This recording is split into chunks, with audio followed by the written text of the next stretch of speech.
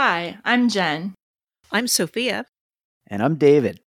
And you're listening to Every Rom-Com, the podcast where we have fun taking romantic comedies seriously. This week on Every Rom-Com, we're continuing our horror rom-com series with a vampire comedy that, honestly, kind of bites. We'll talk about our favorite vampire movies and look at how this week's movie intersects with the teen movie genre and particularly movies about teens trying to lose their virginity. And we'll discuss the many things that aged very poorly and one actress who has aged very gracefully from one of Jim Carrey's earliest films, 1985's Once Bitten.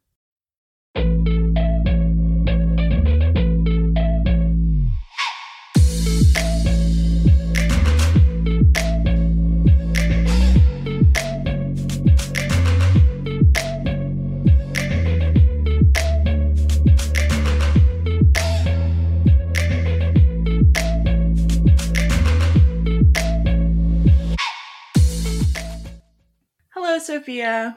Hi, Jen. How are you? I'm doing great. I'm really excited to be doing some more horror rom-coms. I know last year you didn't really join us for the horror rom-coms because horror is not really your thing, but are you excited to be here for this year's? Well, this one, wowzers. What a treat. Lots to say about this one. Well, it didn't scare me. Let's put it that way. And that's why you're Yes. here with us, I assume. Yes. I'm very excited for Halloween season again. Last year we did Little Monsters with Lupita Nyong'o, we did Warm Bodies, and we did Happy Death Day. And yeah, this year you will have probably already heard our Happy Death Day to You episode, and we'll also have The Love Witch coming up. So we've got some treats for you. And today we've got another treat. We're really excited to welcome another guest this week at Every Rom-Com, David Rosen of the Piecing It Together podcast. I met David on Twitter through his podcast work, and I've been entertained and kind of awed, honestly, by the way he and his guests at Piecing It Together are able to find potential connections to older movies in newer movies. But David has also got a lot more going on in his life beyond Piecing It Together. In addition to being a podcast host and a producer for podcasts including Awesome Movie Year, David is also a professional musician who has composed scores for film, TV, and commercials. And he's created albums of instrumental music as well, including his upcoming 6th full-length album, More Content. So David, we're really happy to have you. Welcome to Every Rom-Com. Yeah, thank you so much for having me. This is going to be a fun conversation, even if it's a weird movie. Sometimes I think the weird movies make the best conversations, actually. So I'm excited. So we're going to talk about the range of your work in a moment, David, but I got to know you on Twitter, like I said, through Piecing It Together podcast. And to quote the introduction to the podcast, it's, quote, the podcast where we take a look at a new movie and try to figure out what movies inspired it. So my question for you is kind of twofold. Like, how did you get into movies? And also, how did you come upon this concept for your movie podcast? I feel like it's a very interesting take on a movie podcast. Well, thank you, first of all, because that's exactly what I was going for when I kind of came up with it, is to kind of just approach movies in a different way. And I've always loved movies, ever since I was a kid and growing up and really starting to fall in love with them in my 20s. But I found in the year or 2 or 3 before starting this podcast, I kept kind of thinking of movies in terms of this meets this meets this. And I was trying to kind of form that into a format, something where it wouldn't just simply be reviewing a movie, because there's already a lot of great movie podcasts out there. And I've guested on a lot of them, and I am going to be talking on one today. And there's many, many great movie podcasts that, just talk about a movie, but I wanted to kind of have my own little thing. And I felt like that was something that hadn't really quite been done before. Maybe sometimes in passing, somebody would talk about influences or inspirations, but not building the whole show around it. And so that was kind of the direction I ended up taking it. And then I'm also a big fan of puzzles and puzzle games and stuff like that. And so I kind of all themed it together with that at the same time. Yeah, yeah, it is kind of like a puzzle. And yeah, when I said in the intro that I'm kind of intimidated by the concept of going on your show, like I really am, because I don't know if I conceptualize movies that way, and I find it just like so impressive. Like I will notice things, but my that's not the first thing my eye goes to in a movie. So it's cool. Yeah, well, I mean, and it's just a fun way to incorporate other movies that you love. Like even if you're like watching this new big release that just came out, and then we're going to talk about that. Like maybe you don't have quite as much to say about the new movie, it hasn't like sat in your mind for years or even decades, but it reminded you of something from this movie that you've watched 100 times, and you want to talk about that. It's almost like the tangents are the point in a way. I like that. I like that. The tangents are the point. I love it. No, I love puzzles too. So the whole concept, Yes. puzzles and film together, and really enjoyed your podcast. Awesome. Highly Thank recommend. you. Yes, you're welcome. So then, like, in addition to your podcast work, you're a professional musician and composer. And I don't think we've had a professional musician and composer on the show yet.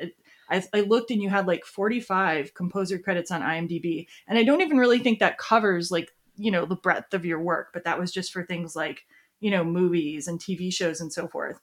And I've already done a little bit of research on your background and like looked into your music career, but could you kind of tell the audience like how you got into music? And specifically then how you got into composing music for film and TV and commercials and so forth. Yeah, for sure. I mean, instrumental music has always been like just kind of the direction I wanted to kind of take my path when getting into music. Like the idea of joining a band was never really something that was like appealing to me. It was just to sit in a room and make music that goes with something. That's what I always wanted to do. And so film scoring was like kind of the natural way to go. And I've always loved, so many film scores, whether it be, big giant action epic scores or even rom-coms like what we talk about on this show, just all kinds of music. And I was also a big video game player, when I was younger, and so that kind of music also inspired me. And then it's also a place where you can kind of combine all of your favorites into, you kind of synthesize it into what your own sound is. And so I take from, bands and artists that I like as well. And I could just play with all different kinds of sounds, and there's really no set rules. There's no set genre. You're not like a punk band, or you're not a rock band, or you're not a rapper, or like, you're not any one individual thing. And you could just sit there and make music. And my IMDb credits are kind of ridiculous. There's just so many on there. I've worked on a lot of films, short films, commercials, TV, feature films, all kinds of stuff. And this upcoming album, More Content, is my 6th full-length album, but I also have put out film scores that I've worked on as like soundtrack releases, as well as compilations, and worked with artists. So all different kinds of music projects. Are there like a couple of your projects, like a piece of music, an album, or like a score that like you're the most proud of that you always send people to? It's really hard to pick because there's like a big variety of stuff. Like I'm so proud of my albums. In 2020 I put out a self-titled album called David Rosen, just my name. And I that's probably my favorite of my albums, although this new one that's coming out might be my new favorite. But there's so much cool stuff on there that really it gets to everything that I've been like kind of trying to do as a musician over all these years, and so I'm very proud of that. And then like in the film world, it's also kind of tough to pick. Like there's this one short film that I always point out called Croak, that is like a really over the top, ridiculous, like 80s inspired horror movie about these frogs that get mutated and kill their owner. And it's so ridiculous and super gory, and great creature effects and stuff like that. And I got to go like full John Carpenter with the score, and so it was super fun to work on, and it's definitely one of the most fun things I got to do. Oh, nice. I might have to try to seek that out. That sounds like the kind of thing I watch around Halloween. Nice. And so I was looking at your composer's reel, and or listening to it rather. And it seems like a lot of the music you've composed has been for things like action or horror or kind of drama. Have you ever scored a romantic comedy? I actually did just recently. I mean, it's just like a 3-minute short. I don't know why, but like, even though I'm like, generally speaking, a very cheerful, goofy guy, like all of my music does tend to lean into the darkness and like very, very either horror or drama, like you said, or action. And I do tend to kind of just work in that vein most of the time. And I'm not against it, though. I'd love to do a romantic comedy sometime, maybe even a full feature romantic comedy. But yeah, like it's just where I'm the most comfortable when I like sit down at my keyboard or with my guitar and start like figuring out melodies and things like that. Everything just leans into the dark stuff. Interesting. Well, it's good we have you here for the horror section then. Yes. Although this movie has a very tenuous connection to horror, as we will discuss shortly. Yeah. Fair. And since we're a romantic comedy podcast, we also always do ask our co-hosts, our guest hosts, how do you feel about the romantic comedy genre? Do you have any favorite romantic comedies? I mean, first of all, like, you know, it's a genre like any movie genre. I mean, I think anybody who calls himself a movie fan should have favorites in every genre. Like they're all valuable, and there's lots of great romantic comedies over the year. One of my favorites, like that I've discovered recently, it's not a newer movie, but Down with Love is so good. I just watched it for Awesome Movie Year, actually, just a couple years ago. And what a great movie, you know, it's just amazing. But yeah, there's lots of great romantic comedies. We just had Palm Springs a couple of years ago. That was great. It's a great genre, like anything. Cool. Well, I'm glad to hear that you're a fan of, well, maybe not a fan in particular, but a fan in general of all genres and a friend of the romantic comedy. And yeah, Down with Love was a really interesting kind of a send up, I think, even of like those Rock Hudson and Doris Day kind of movies in a way. But, Yep. Yeah, in a really interesting way. Yeah. So we will have this information in the show notes, but David, where would you like to direct people to find your work? Yeah, well, they could find Piecing It Together on all the major podcast apps and at piecingpod.com. And I'm also on Twitter at piecingpod. And my music is on bydavidrosen.com. And you can also find Twitter at bydavidrosen. And of course, all of my albums are under my name, David Rosen, on all the streaming services and iTunes and all that stuff. Very good. I hope people will check your work out, both your podcast and your music. Like, we're fans. We've enjoyed it. So check it out. Give it a listen. Both of them.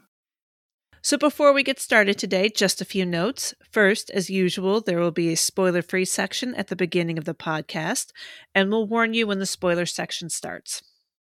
We'd also like to remind you that you can follow the podcast on social media. Our Facebook page is Every Romcom Podcast and Blog. Our Instagram is @EveryRomcom, and our Twitter handle is @EveryRomcomPod. And as always, you can find the podcast at everyromcom.com. Send us feedback at feedback@everyromcom.com. And if you like what you hear, please rate, review, and subscribe to us on Apple Podcasts or wherever you get your podcasts. And now, let's listen to the trailer for Once Bitten. Beautiful lady vampire Lauren Hutton knows a delicious young virgin when she sees one. And Mark Kendall finds out his sexy one-night stand has been around for centuries. Mark Kendall's a regular guy. Get me out of here! With normal problems. I want to, but I want it to be special. But Mark's just discovered... Hello, tall, dark, and handsome. that his one-night stand... I haven't had anything this pure since the Vienna Boys Choir hit town. ...has been around for centuries. I'm 390 years old. 400 if you're a day. Mark Kendall is necking... Finally happened. ...with a vampire. Did I enjoy it? Now, he's losing his girl. Bit my lip. His customers. Get out of here! His image. Look, I'm not there. And his mind. Oh, wow, I love your outfits. I'm not wearing a costume. Mark's got to choose. It's like you're not the Mark I thought I knew. You look like Jerry Lewis. Between his first love... I'm the owner of the pants you've been trying to get into for the last 4 years. ...and his last date. How would you like to spend eternity with me? I can't.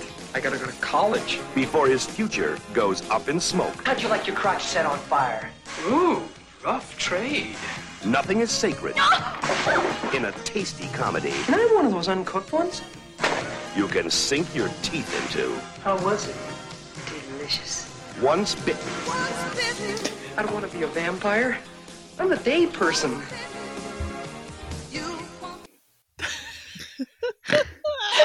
Can I jump in immediately, guys? Yes. Yes. I love that the trailer already is icky. I mean, Lauren Hutton knows a delicious young virgin when she sees one. That was in a movie trailer in 1985 or whatever. Yeah. That's insane. Oh man, I actually think that this trailer is just such an injection of pure 1980s that it would make me want to see this movie because it's pure 1980s, like icky or not. Like, I mean, it's just got all of it. You know what I mean? Like the cheesiness, the corniness, and it's so much better than the movie. It is, though. It's better than the movie. It's got some of Jim Carrey's best moments, and like, you know, even in a bad script, Jim Carrey will have his moments, right? Sure. And yeah, it's got energy. I don't know. Yeah. Sophia, any thoughts on this trailer? It sets the tone just right for the rest of the film. Yep. And it's got the pop song, the rock song named after the movie in it, which, you know, is fantastic. And also an 80s trademark. So, yeah. Yeah. Probably the best part of the movie. Yeah, we can talk about the music later, especially since you're a musician. That'll be interesting. Yeah. Okay, so Once Bitten came out on November 15th, 1985. Again, after Halloween. It's interesting. A lot of these movies we've been covering lately are coming out at suboptimal times of year. Like Groundhog Day came out after Groundhog Day, too. So I don't get that. It's directed by Howard Storm. The story is by Dimitri Villard. And the screenplay is by David Hines, Jeffrey House, and Jonathan Roberts. And it stars Jim Carrey, Lauren Hutton, Karen Copins, and Cleavon Little. I am guessing on the pronunciation of Karen Copins, by the way. I could not find a source for how to pronounce her name. So hopefully it's right. Sounds good. So the premise of the film is about this countess who is a 400-year-old vampire, and she needs to drink the blood of a young virgin man 3 times before Halloween, which is in 10 days away. So she is living in Los Angeles in the 80s, and she has found that it's difficult to find a young virgin man. Meanwhile, Mark Kendall is a virgin, and he's been unsuccessful in convincing his girlfriend Robin to have sex with him. Desperate to gain sexual experience, Mark goes out to a Hollywood bar with his friends where he encounters the Countess, and she takes him home to drink his blood. Mark begins to change into a vampire, and the Countess continues to pursue him. Will Mark escape the Countess's clutches or join her vampire family? Dun, dun, dun. So there isn't a lot of information that I was able to find about this movie. Like, I don't know if there was a DVD release with commentary, but I did not have that if there was. Okay. But here are the few interesting facts I was able to garner. So first of all, some casting information. One of the writers of Once Bitten, Jeffrey House, really wanted Michael J. Fox for the lead role of Mark Kendall, but the producer was not sure Fox would be able to carry the movie. This is kind of ironic because the same year, Fox appeared in both Teen Wolf and Back to the Future, and, you know, obviously became the big star that he became. Producer Samuel Golden Jr. asked Jim Carrey to read for the part after seeing his stand-up act. And this is a little tidbit from Jim Carrey about director Howard Storm from a 1985 article. He said, quote, "He was pretty open to me fiddling about. Plus, he's a total freako." That's one of the only contemporaneous quotes I could find about Jim Carrey from making that movie. So there you go. The writers had also envisioned for casting. The writers had envisioned Elvira in the part of the Countess, which I think would have actually been really interesting to have like more of a straight horror take on this whole thing. Elvira would be great for this. I mean, she's so cool, and it would bring such a camp to it. Yes, I think it would have added a lot more camp as well. But she is incredible. So that just would have been an interesting, I think, a completely different film. Yeah, definitely a different film. And I think more of the film the writers had actually envisioned too. Yeah, and the director also had a different choice than Lauren Hutton. He wanted to get Morgan Fairchild instead, which, like, honestly, I think unless you grew up in the 80s, you probably don't even know anything about Morgan Fairchild. I barely remember her. But yeah, it's sort of a rival blonde, beautiful actress of the time. Mm-hmm. Yeah, but as to the writers and their whole Elvira thing, it's not really surprising they wanted her because the original title the writers chose for the film was Nightlife, and the script was darker in tone. And screenwriter Jeffrey House had a lot to tell Mental Floss about the making of the film. He said, quote, "I'm grateful and proud that the film was made and feel lucky to have worked with a true comedic genius like Jim Carrey. I just have an idea of what it could have been. Teens invading a vampire movie instead of what it became. Vampires invading a teen movie." What I get the picture is that they had made more of a horror movie and they changed it into this like teenage sex romp kind of movie instead. Yeah. Okay. So, and then according to Wikipedia, the movie had a budget of $3.2 million and made $10 million at the box office. So I guess it wasn't considered a failure, but that isn't really a huge gross either. But it did okay, I guess, especially since they released it like after Halloween.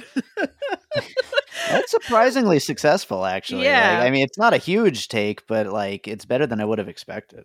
Yeah, and I guess Jim Carrey wasn't really a star at the time either. I guess Lauren Hutton had done like American Gigolo, so she could have been somewhat of a draw. And Cleavon Little, I mean, he'd done Blazing Saddles, but he was in a supporting role, so I don't know. It's interesting. Maybe they're just like teens, sex, vampires, and people were like, sure, I'll see it. I don't think that genre has died, so it just keeps getting pumped out. So let's go. I want to go right ahead to talk about our general opinion a little bit so we can release some of the steam that's been building up around talking about this movie. So I think, Sophia, you're another one who's seen the movie before doing it for the podcast, right? So I'll let you go ahead. Yeah, I can't remember if I had seen it before. It was very familiar. So one of two things. Either it was a preview for something else I watched repeatedly, or I just remember like the box at the video store and was always just looking at it or something. But I asked my brother if we'd ever watched it together. He was he's my film buddy when we were younger. And he said no, he had never seen it. Okay. So never mind. I thought you had seen it before. So tell your opinion of the movie when you did see it. Which was like in the past week or two. It was really hard to watch. I always intend to like sit down and watch my film and get into it, but like I was interrupted and I had to shut it off, and I was glad for the interruption. I'm like, okay, I don't know if I can stomach this. Yeah, it was pretty ridiculous. So bad. David, did you have a similar experience? Because I believe this was also your first time with this movie. Yeah, I don't know how I never watched it before, considering how much I loved Jim Carrey when I was younger, and like also loved movies like this when I was younger. And I feel like I probably would have liked it a lot better if I watched it when I was 12 for the first time. But yeah, it's really stupid. But I didn't hate it though. Like there's a few good laughs in it, and I feel like Jim Carrey is like, it's one of his first roles, and he's a fully formed star already in it, and it's pretty impressive to see. But it just would have been so much better if like it was funnier, like if the jokes actually landed, Sure. But yeah, it's got its moments though. I have to agree. It felt really slow. I'm like, this pacing is just painful. I think there are maybe 2 or 3 lines that I got a kick out of, genuinely got a kick out of, and laughed out loud. So my story with this movie is that I remembered this movie as being good. Okay. I watched this movie many, many times when I was a kid. Yeah. This was on let's see, it came out in 85. So I would have been 8 when it came out. And then it was probably on TV by the time I was 9 or 10. And I just remember watching it on TV because it would show up on one of those little, late night TV movie things, right? Watch this movie over and over again. I'm sure it was in the background so many times. And I had these memories of this movie, certain images and certain scenes. There's a dance off scene later that we'll talk about.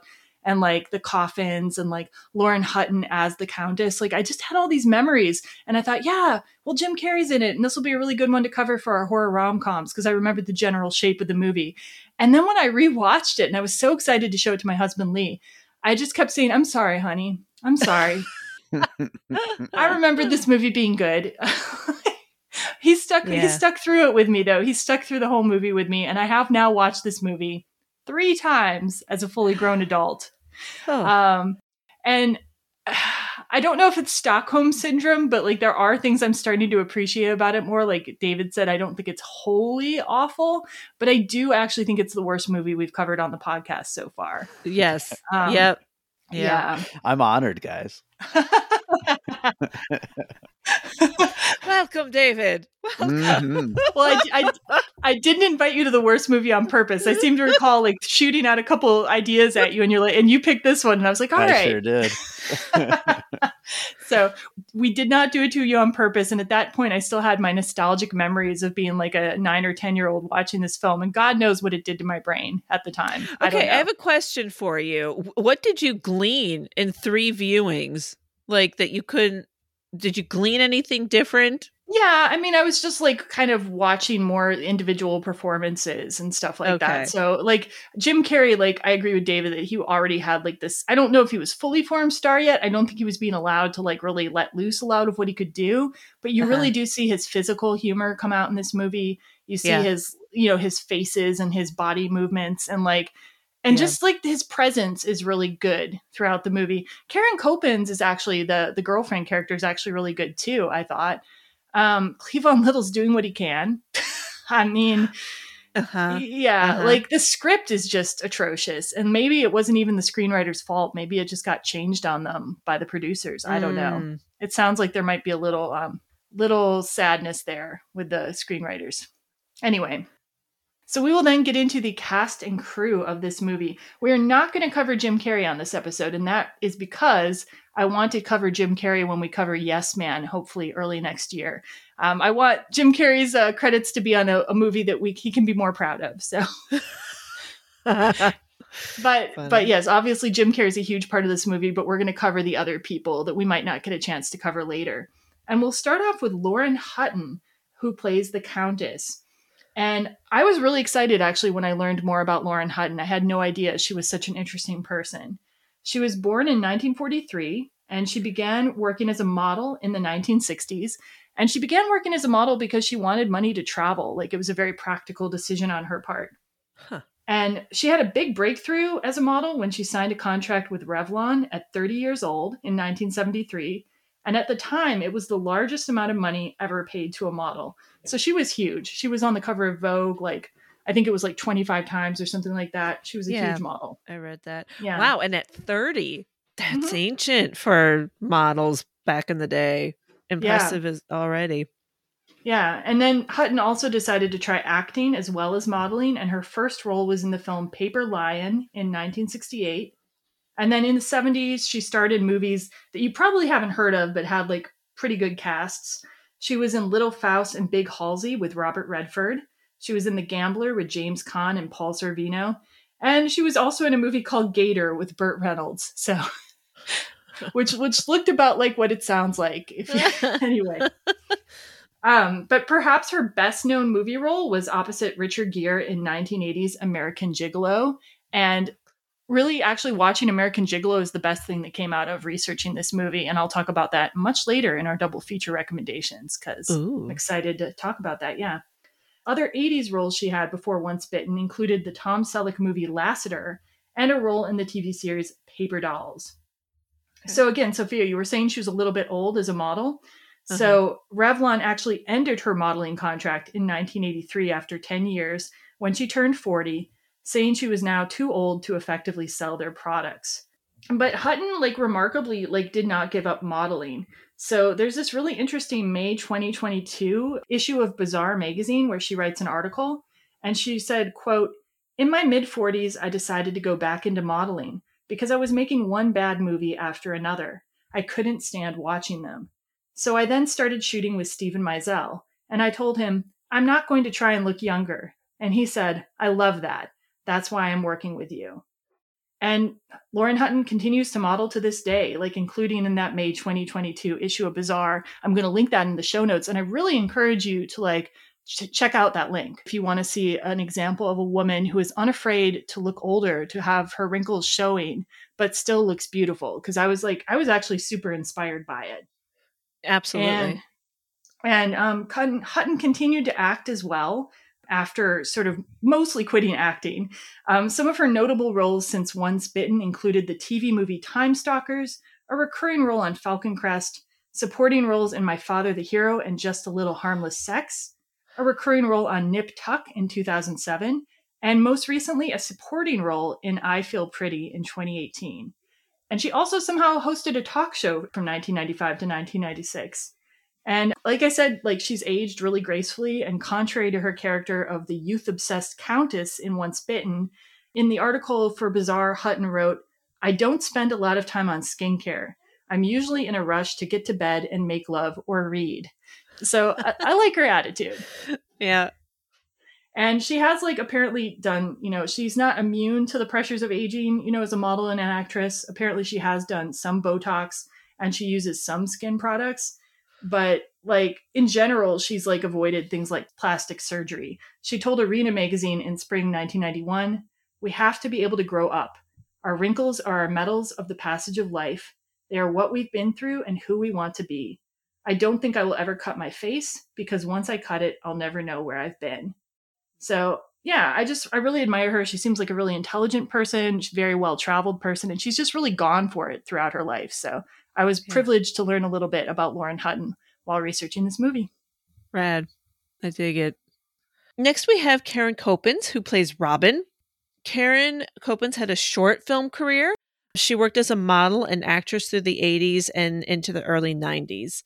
She won the Miss Connecticut pageant in 1977, and after graduating college, moved to California to act. Her first IMDb credit is a guest spot on The Fall Guy. I just like saying that. And she also made appearances on a host of other popular 80s shows, including TJ Hooker, Knight Rider, The Love Boat, Amazing Stories, The A-Team, Scarecrow and Mrs. King, and Full House. Doesn't it just give you a shiver of 80s enjoyment just hearing all those titles together? It sure does. I love every one of those. It's a great list. She also had a reoccurring role on Dallas from 1988 to 1989. In addition to Once Bitten, she also appeared in the dance film Fast Forward, also in 1985, the action movie Jake Speed in 1986, and the comedy Troop Beverly Hills in 1989. In the 90s, Copens appeared on Designing Women and played Veronica Lodge in a TV movie called Archie, to Riverdale and Back Again. Her last IMDb credit was for a rather lurid-looking drama thriller called Lady in Waiting. In addition to her acting work, Copens has appeared in 250 commercials. In 1990, she married her high school sweetheart, and they remain married and have 4 children together. So next up is Cleavon Little, who played Sebastian. That's the Countess's vampire butler, chauffeur, and perhaps friend here in Once Bitten. He's best known, of course, for playing the lead role of Sheriff Bart in Mel Brooks' Blazing Saddles, which he'll always be remembered for, even if some of these other movies didn't reach those heights. But Little also appeared in many other movies and TV shows, as well as in theater. He began his career in the theater in the late 60s and worked in theater throughout his life. Highlights included winning a Tony for Best Actor for the musical Pearly in 1970 and starring in the Tony Award-winning play Rappaport with Judd Hirsch in 1986.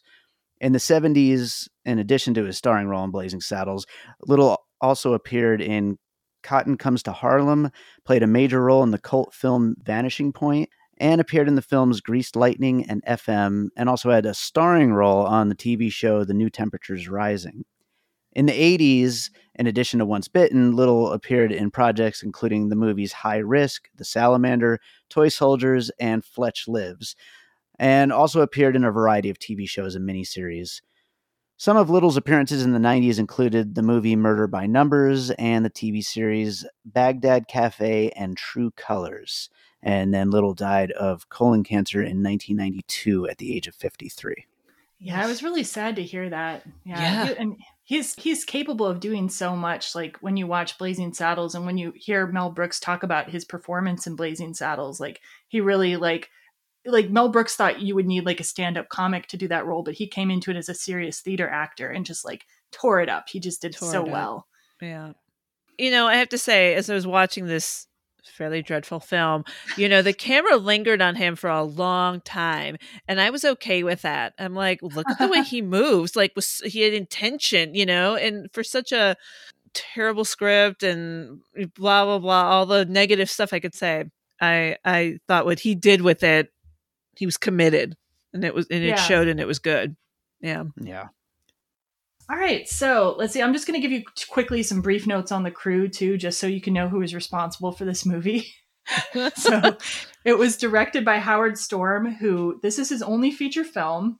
He directed a lot of TV though, including Mork and Mindy, Laverne and Shirley, and Head of the Class. And I can kind of see that this was directed by a TV director. It tracks, And then the writers, again, Dimitri Villard did the story. His work was primarily as a producer, but he also wrote the story for In Love and War, which I think was that like Hemingway story, if I'm not mistaken. Oh, yeah, you're right.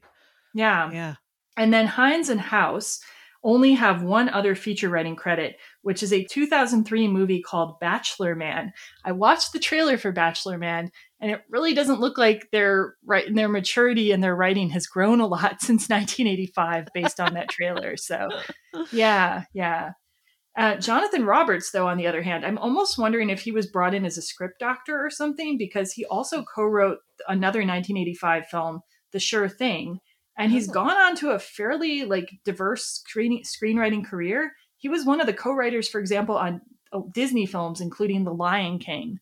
So I don't know. I don't know what all was going on with this writing team, but they definitely took slightly different paths. That's a really great theory, Jen. Yeah, I don't know. It's just a theory. And, also, I don't want to put too much shade on these writers because it does sound like the producer had a lot to do with how things went too. So, yeah. Okay, so I want to get on to, before we do the movie itself, just the topic of vampire movies in general.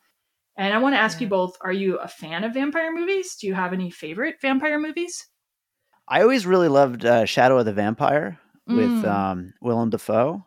I think that is maybe my favorite movie within the subgenre of vampire movies.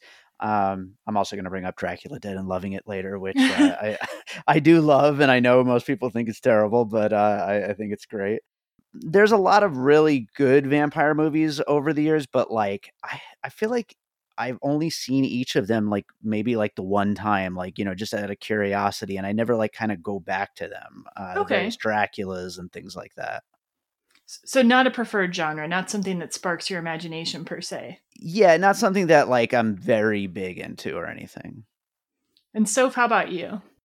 Well, I don't like scary to begin with, but I feel like I've seen Bram Stoker's Dracula several times, and it's fantastic. I like Buffy the Vampire Slayer, the movie. I can't watch the show because it scares me. Yep, it does.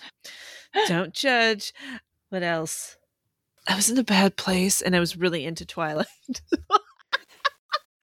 Hey, no apologies. I've read all the books and I've seen all the movies. I came upon them because they were left in an apartment in Korea that I was living in, but then I am the one who chose to continue reading them and continue watching the movies. So there you go. Yep.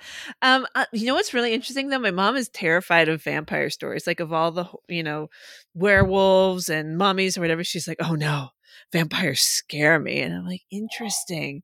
I find that fantastic. Well, I'm fascinated by vampires personally. I'm definitely a vampire movie fan. You said you like Bram Stoker's Dracula. I love Bram Stoker's Dracula. I know you do. Yeah, I'm a super fan of that movie. It's one of the anniversaries of Bram Stoker's Dracula coming up, and we're going to go see it in the theater for a Fathom Events thing. So I love that movie. I love Interview with the Vampire. Yes. I love the books more, but I love the movie too.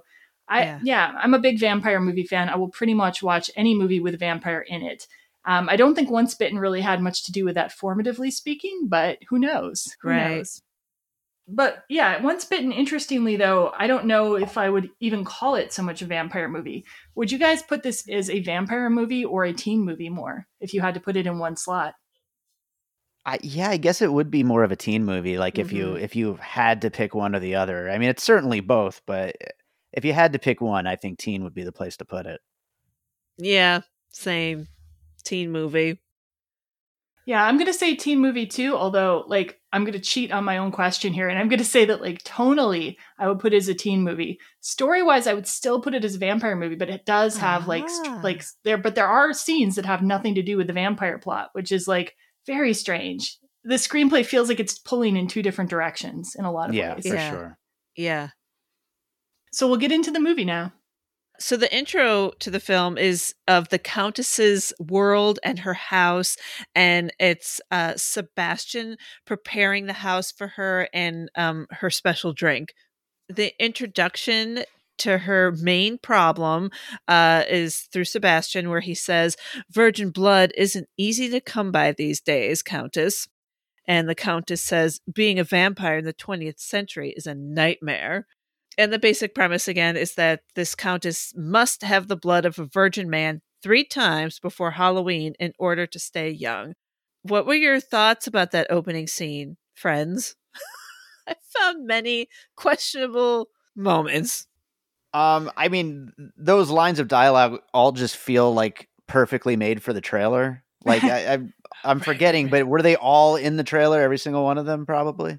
I don't think Cleavon's gotten to the trailer, but yeah, I see what you're saying. Like, this is like, what lines of dialogue can we put in this trailer so people know what we're talking about? Yeah. And it's like they're just stating the mission statement right up at the top, and then it's like, okay, now we can move away from that and just be a sex comedy. But what's interesting is how long they linger on Sebastian going through the house, and straightening things and cleaning things and looking at things with his like eye. And it's like, they're definitely, trying to play up the, like, he is a homosexual, so he is interested in interior design or something like this business. Yeah. I guess it's supposed to be kind of a bit, but it's like, it's almost like you're saying, Sophia, the pacing, it's almost like making it into some weird art film all of a sudden. Yeah. Yeah. What is going on? Like none of that really, it could have been done in such a short amount of time to show like, oh, he's like the housekeeper. He's not just the housekeeper, he's the butler, he's the chauffeur, he does her makeup. It's like everything. Yeah. Okay. Problems that I have, and I don't know if this is supposed to be funny, but she gets out of her coffin. Sebastian comes and brings her blood to drink. And she's in her coffin in a workout outfit. Yes. And she gets up to go work out. I've never known a vampire that needs to, get in her cardio. Wow, that is interesting. I guess it's making her like of the 80s, like of the moment, which is interesting because she has this like whole coterie of like vampire minions who are like all stuck in the past. So, right. Which we'll talk about in a little bit. Right. Oh, man. So one thing I wanted to talk about before we get into like some more stuff about the vampire rules in this movie is that the Countess, calling her the Countess immediately brings to mind Countess Elizabeth Bathory. Countess Elizabeth Bathory is this historical figure who was a Hungarian countess who was accused of killing and torturing over 600 girls and women in the early 1600s. And like the reason that she's still known today is a rumor arose that claims that she bathed in the blood of her virgin victims, or her young victims anyway, in order to preserve her youth. Like that's the legend around her. She's sometimes called the Blood Countess, and she gets put in a lot of vampire movies. And apparently, though, this rumor about the blood thing is probably just a rumor. There wasn't like any written record of that or evidence of that until 100 years like after the events leading to her imprisonment. So probably she wasn't actually a blood countess, but that's kind of the image that has survived of Countess Elizabeth Bathory to this day. And she probably did torture and kill some people, but there have been also suggestions that people were trying to frame her for certain crimes in order to claim her lands or her power. So it's kind of a sort of one of those historical debates. David, did you have anything to add about her since you've heard about her? Or? Just that she's been the subject of a lot of movies and like TV shows and stuff like that. Yeah. She's been, there's a ton. Like, have you seen any of them personally, or like? I feel like I have. She was one of the American Horror Story seasons, wasn't she? Yeah, that's right. Yeah, that's right. I remember that. I don't know if I've seen any of the movies though. Yeah, like there's been a ton of movies like Daughters of Darkness and Countess Dracula in 1971. There's a French movie called Immoral Tales from 1973, an Australian movie called Thirst. Apparently there was a character inspired by her in Hostel 2, which I haven't seen yet. I tried watching this movie called Chastity Bites from 2013, but it wasn't that good so far.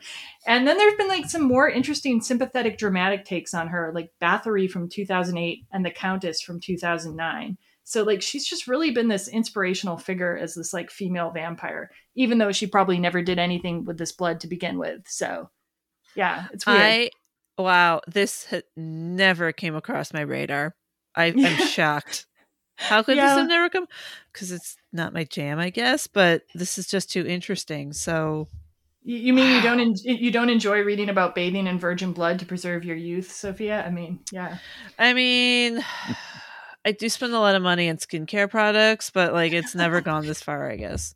Yeah, I don't recommend it either. So yeah, thanks. So yeah, I think the Countess is kind of trying to be one of these figures based on Elizabeth Bathory. Although interestingly, unlike Countess Bathory, who would prey on women, this Countess is only preying on men. She doesn't really mention anything about the possibility of getting virgin girl blood to drink before Halloween. Yeah, I don't know. Is that the 80s being heteronormative or homophobic? Yeah, probably. I mean, that tracks with the rest of the movie. Yeah. Yes. So then the other thing, like right away before we get into the movie as a whole, like let's talk a little bit more about these vampires in the movie. So Sophia's already brought up that like for some reason this is a vampire who works out. Let's talk about some of these other rules. So there are some that remain the same. The vampires can't go out in the daytime. They have to drink blood in some way to live. Although, do they have to drink blood daily to live? I didn't get that idea. I'm not sure, but there was one moment that made me laugh in this movie. Like I said, there was a few laughs in here, but where they have whole blood in the fridge. Yeah, right. Yeah, I thought that was a good little sight gag, and I mean, maybe they're just keeping it on tap, just for when they need it. That's true, and that's a lot like True Blood. Although in True Blood, I think it was like a manufactured blood at some point. Yeah. Okay. But the idea of the blood in the fridge reminds me a little bit of True Blood. Yeah, I don't know if I saw any of her underlings like feeding and preying on people. So it's interesting. Maybe they all drink this blood in the fridge. I don't know. Yeah. They're just all kind of hanging out, basically. Yeah. They're just hanging out. They're doing what the Countess wants. Yeah. They all sleep in coffins, so that tracks with most vampire movies. And we do see evidence that she can put a temporary spell on humans, which I see in a lot of vampire movies. And they're all wealthy, or at least the Countess is wealthy and everybody lives with her. But I found that like a few things kind of unique. Like for one thing, the hierarchy here, like there's the Countess, and then she's got Sebastian doing like all her chores for her and wearing this like servant outfit. And then she's got all these vampire underlings that also maybe do errands for her, but not much. I just don't know. I don't know why Sebastian puts up with her, why he has to do all this stuff for her. And then, he seems to be sort of senior to the other minions, but they seem pretty lazy to me. Yeah. Not sure what I guess they're just her beck and call. They gather virgins. They gather virgins. That's their job. And then speaking of the minions, they are all caught in their time period. So we have all these like weird different time period like minions. We have like the Cockney woman, we have the hippie girl, we have the sailor guy, we have the apparently in the pre-credits he's World War I ace pilot guy. They're all wearing these like costumes, but she's wearing Countess is wearing a workout outfit. What's going on here? It makes no sense actually, because it's treating them like they're ghosts. That's what it's doing. It's using ghost imagery on these minions when they should just be able to get dressed. They're just immortal. Yeah. Right. Yeah, and later Mark starts dressing like in black at one point in the movie, and like it's weird. Like he's not wearing like the most 80s thing that ever 80s or something. And where did those girls come from? If she needs male virgins, where did those girls come from? Why are they there? Just for funsies? I don't know. I guess. Yeah. So that's one of the things. And then some other things, like we find out they aren't very bothered by a crucifix, and they're not terribly menacing vampires, like in any way. So yeah, the horror link is kind of tenuous on this particular movie. What do you think of the vampires in this movie? They're goofy, and I mean, it is a comedy, but like they're just super unthreatening, Mm-hmm. And they don't appear to be particularly strong either, or even particularly clever. I mean... Right. They're the kind of dumbest, weakest vampires. Very uncool. Usually vampires are pretty slick. Did they seem cool in the 80s? Maybe. I hate to say it, but maybe they did. Maybe at least Lauren Hutton seemed cooler in the 80s. Lauren She Hutton, was probably pretty sure. cool. Yeah. But not those underlings, no. No, they were never cool. Because they're the bad guys, right? Like, we don't want to root for them. I guess not. Yeah, it's so weird. It's such a weird movie, like in terms of a vampire movie. So yeah, it's even kind of a weird movie in terms of a comedy sometimes. So yeah, yeah. I mean, we had much better historical figures in something like Bill and Ted's Excellent Adventure, which came out only a few years later, where there was like much more attention to detail and making the historical figures seem realistic, right? This like Cockney vampire is like, she's like somebody like who failed her audition for like My Fair Lady or something. I don't know. Yes. At the high school production of My Fair Lady, mind you. So yeah, so we'll close out on the vampires for a while and we'll move over to Mark and Robin. We get introduced to Mark, played by Jim Carrey, and Robin, Karen Copins, in Mark's ice cream truck. And they're at some kind of local makeout spot. Mark is trying to convince Robin to have sex. And Robin says the line of all female teenage virgins in movies, "I want it to be special." Yep. Like that line, that particular like line, and is like engraved in my head. Like that's what I remember from the 80s. There's a lot of movies where guys wanted to have sex and women said, "I want it to be special." Yeah. It's such a cliche. Right. So cliche. And yeah, and like it's so opposite my experience of being like a young female. Like I just wanted to have sex. I was way more like the guys. So I always found it kind of annoying. Anyway. And then Mark visits his friends at the fast food joint after failing to convince Robin to have sex with him once again. And one of his friends says that girls have a, quote, 6-year cutoff time for sex. So if they haven't had sex with you in 6 years, they won't. I thought that was a weird, oddly specific joke. So bad. Yeah, I wonder if that was a thing then. Like, did people actually think that, or was that written for the movie? I almost feel like one of the writers had a girlfriend that he was with for 6 years and she never had sex with him. Like, I don't know. This was somebody's lived experience and they were trying to... Yes. That's really funny. Yeah, because I don't remember anything like that. Anyway, the dudes, the ridiculous fast food friend dudes and Mark make a plan to go to Hollywood to meet loose women, I guess, because that's where all the weirdos are. And yeah, and like I remember like the neighborhood of Hollywood did have a really like kind of a seedy reputation in the 1980s. Like, do you guys remember that? Like hearing about that? Yeah, Hollywood, like Times Square in New York had that vibe too. Yeah, well, and this is still the era of like hair metal and all that stuff. So you've got like the Sunset Strip and like that whole vibe going on, and of course the music takes you right there. So sure does. Are you talking about the music in our montage that we're going to hear next? Yeah. Oh yeah. So do you want me the whole song? Do you want me to play a clip of the music really quick, and then we can discuss this montage and the music? I don't know any other way we could continue. All right, so I'm only going to play a little bit of Once Bitten, the song, not a lot of it, but here is a sample of the song Once Bitten by 3 Speed, which is going to play over our Hollywood montage. Once bitten, you won't feel no pain, boy. Once bitten, we're singing in a rainbow. Lightning strikes, oh, heart's gonna be mine forever. Gonna be mine forever. Won't feel no pain, boy.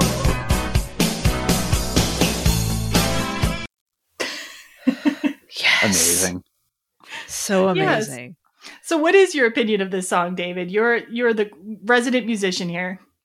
It rules. I mean, it rules in that like 80s cheesy, ridiculous way. I actually did make like a movie theme song once for this ridiculous straight to video movie with Tara Reid called Bus Party to Hell. Okay. And I did the theme song and I made it sound like super 80s and like it sounds a little more AC/DC, but I sing Bus Party to Hell on it, and it's super cheesy lyrics and like super over the top and exactly this kind of thing. Wait, dude. You sing on the song too? Oh yeah. I Nice. had to. I don't normally do that on songs, but I had to for that project. And the song is also called Bus Party to Hell. Uh-huh. Amazing. Amazing. Totally So, ridiculous. No, it's awesome. It's Yeah. awesome. Yeah, this is such a thing of the 80s, having this like song that's the same title of the movie. And like, yeah, I do appreciate that about it. And yeah, we do, like you said, David, we hear like this whole song that plays over this LA montage. And we've got like in the LA montage, there's like a palm reader sign. There's people with mohawks that the guys are like, whoa, look at those mohawk people, you know? For some reason, there's like this attractive woman walking a lion on a leash as if it were a dog. Pretty random. They pass a photo shoot with a model, and like these are some of the weird LA things they see. Like, any favorites among those, or like? Actually, for me, it's their facial expressions. When they cut back to them and they're all crammed in the ice cream truck, which that I think is a funny bit, and that they're going to go pick up women in, and just their faces like, oh my gosh, this is so out there, guys. Wow. Just like, okay. That whole scene to me was really funny. Which I guess they're supposed to be probably from the Valley or something. Like that would be the, like more the suburbs of LA, probably. Yeah. I don't know. Yeah. And this is a real like time capsule of that moment. I mean, it probably really was like that for young people, going out at that moment in time. And then they've got like the phone a date club, which with the tables with the phones, and like I don't think there's nothing like that anymore, is there? Yeah, I will talk a little bit about like maybe one surviving example of that later. But yeah, they go to this club and there's like phones on the table where you can call the other tables and like try to pick up people at the other tables. Yeah, which is a very 80s thing. But I'll give a little more info about that later after we talk about the scene. But yeah, they go to this club now. They're in the club, and Russ is kind of the friend. He's the 80s friend who's like supposedly good with women, right? Like he's supposedly the guy who can pick people. There's always one of those friends in these friend groups with the movies about people trying to lose their virginity. And he's got his whole like pickup line. So this is Russ's pickup line. Hi there. I'm Russ, and I'm a Sagittarius. I enjoy surfing, candlelit dinners, and Tolstoy. Hey, look, I'm a mature person, and you're a mature person. So why don't we just skip all the bullshit, get rid of our inhibitions, and do what we really want to do? So yeah, this is Russ, and this is such a time capsule too, because it's the whole introducing yourself with your zodiac sign, which was kind of like, I think, mainly a 60s and 70s thing, but it kind of carried over a little into the 80s. Mm-hmm. So I wanted to ask you guys, just for funsies, just for fun here, like what would you put in your Russ pickup line? And I'm willing to go first. So you have to fill it in with like your name, your zodiac sign, an outdoor activity, a romantic activity, an impressive author.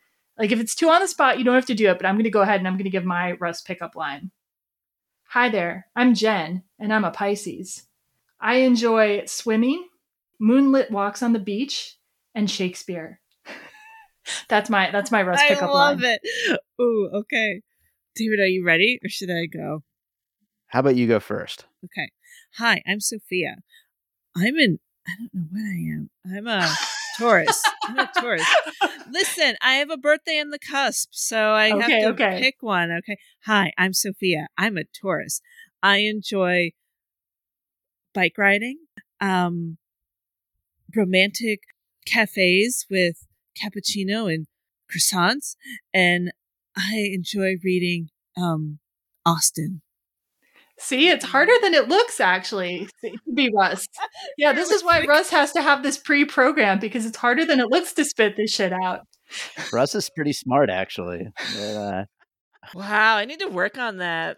On that. So you can go to the Phone a Date Club, obviously. Yeah. Yep. All right. Hi there, I'm Dave. I am a Libra. I enjoy walking around at night and, of course, watching movies at home, and I like to read Charlie Kaufman's one novel, Antkind, because that's all I've read in the past, 10 years. Really? Well, you're very honest. I don't know if it'll help you with the ladies or not, but it's very honest. I like Hopefully she's not a reader. Yeah, I don't think Russ is a reader either. So it's, it's aspirational on his part. He's going to read Tolstoy someday. Anyway, yeah, thank you guys for indulging me in this. It is harder than it looks. Like, I don't think it's the best way to meet women, but if you're going to have a pickup line, you got to practice it like good old Russ here. So, yeah. And so Russ is actually calls somebody at another table, and we run into one of our first, well, actually, this movie is just rife with problematic shit, right? But like, this is one of our first, like, sort of blaring alarm light problematic scenes, where he calls over to another table, then he goes over, and there's a whole joke about the woman he's called over to turns out to be transgender, right? And it's like this big sort of panic moment, and he like kind of runs away from this table. Was that jarring to you guys as well? Like, or was it just 80s? You were just like, yeah, this is 80s. That was just right. 80s to me.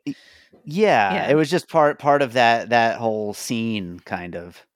Yeah, and it's kind of like played like Russ goes to the woman who's, "Are you a guy?" And they say, "Does it matter?" So it's like, it's actually, it could be uncertain whether this person is identifying as purely trans woman too. I don't know. But like, yeah, right. It's by today's standards, this scene is like, no, we'll get you. Yeah, it doesn't work anymore. No, we'll get you nowhere at all. And like, it was never really very funny to begin with, honestly. It's not like this is like the comic writing of Some Like It Hot or some shit, This is like just bottom of the barrel, like who can we laugh at, really? Kind of humor.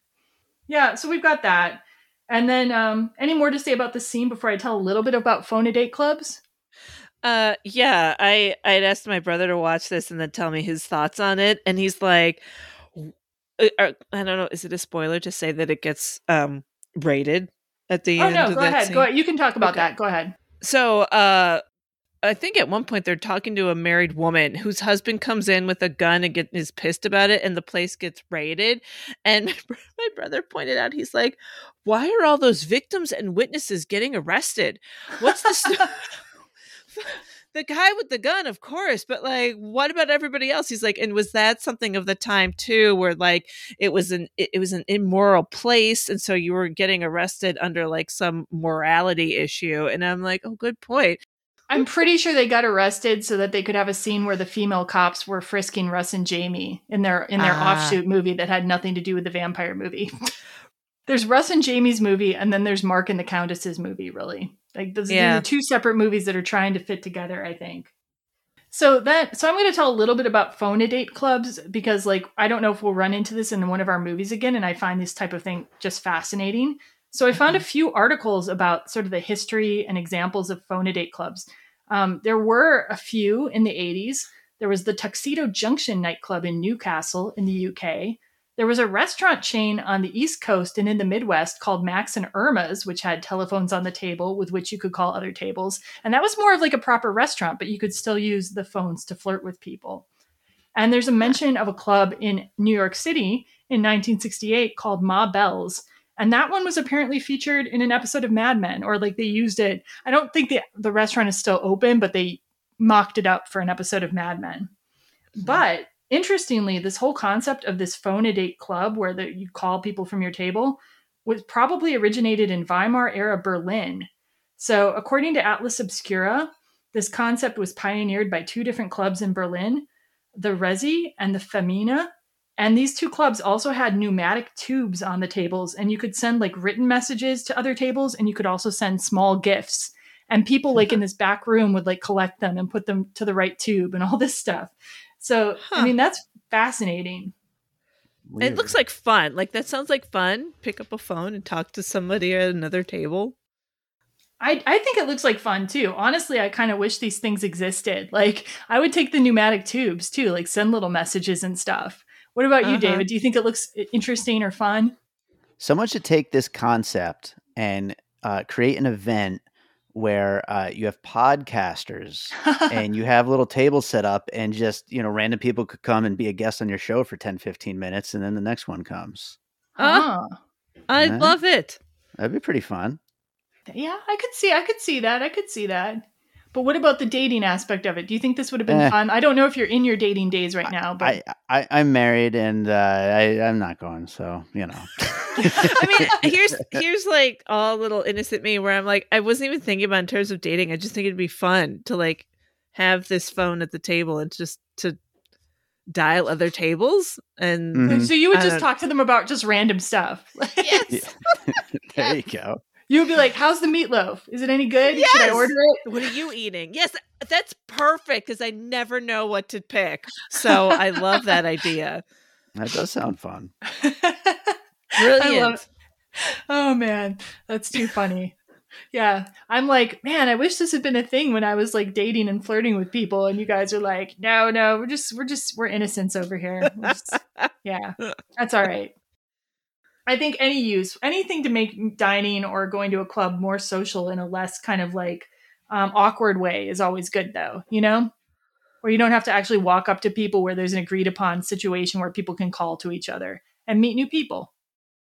Yeah, and apparently there is like at least one club that has these table telephones still installed, which is called the Ballhaus Berlin. At least as of a 2014 article, they still had the phones working. I can't say for sure whether they do today. I wasn't able to glean that from their website.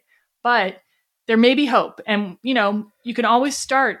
Listeners out there, if you're kind of an entrepreneur, why don't you consider starting one of these clubs? I would be happy to be a patron. Just let us know. So at this club, the Countess is there, and her vampire minions, we've wanted to know what they do, and they get Mark to meet the Countess. It's like, do they have a virgin censor? And why don't they think Russ and Jamie aren't virgins? Like, why is it Mark? I don't know. Do you guys think that his friends are virgins or they have experience? What do you think? Yeah, no, they've never touched anybody but themselves. I doubt it. Like, I know, yeah. Just posturing, 80s Okay. posturing. Yeah. Yeah. I feel like Jamie definitely has not had sex with a woman or a man. Like Russ, I don't know. I feel like he might have. I feel like he might have stumbled on some sex. He's still a dork, but Really? yeah, Okay, I feel like maybe. interesting. Okay. Maybe because if you try that often, I think eventually you will have success. Just the odds are in his favor. Mark does make his way to the Countess, and the Countess says to Mark, "Hello there, tall, dark, and handsome." And the Countess has a cigarette holder and actually says, "Do you come here often?" Like, what? What? This dialogue is like paint by numbers for like Oh, yeah. pickup scenes. And while this is happening, the Russ and Jamie story is happening, where they do get women, but as I said earlier, a jealous husband comes in and shows up with a gun, and then everybody gets arrested. And so as people are getting arrested and such, and Jamie and Russ are getting frisked by a female police officer, the Countess gets Mark to leave with her, and she takes him to her house. And the Countess's car has a license plate that says Life, spelled Lyf, sucks, SUX. What do we make That's of that? You're digging it, David. You're with Oh, it. yeah, that rules. That's awesome. The cliches continue back at the Countess's house, where she says to Mark, I'm just going to slip into something more comfortable. Okay. Yeah, we find Sebastian then. Like, she goes upstairs to slip into something more comfortable. She finds Sebastian in her closet, and he's trying on some of her clothes because apparently gay men do that, in this universe. Yep. Okay. Yep. And then the Countess says, "Get out of the closet, Sebastian." And then Sebastian says, "I came out of the closet centuries ago." So it's like, yeah, it's weird. It's like this whole performance from Cleavon Little and this whole character.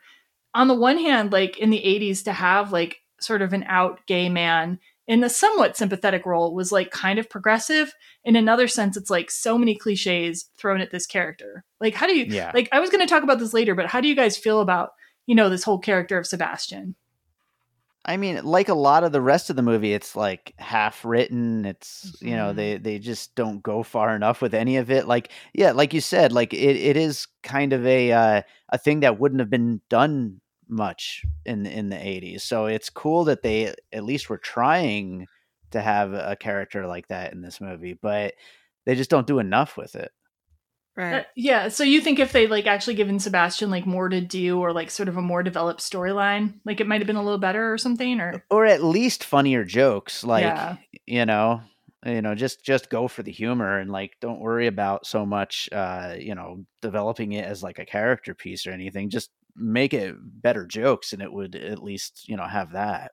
Yeah, because mostly he's just like being one kind of servant or another. Like in this scene, now that he's out of this closet, like the Countess has him do her makeup because she can't see her reflection in the mirror.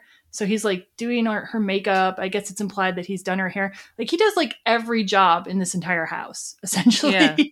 Why doesn't he get these minions to like shape up a little bit? I don't know. Yeah. Anyway. Bizarre.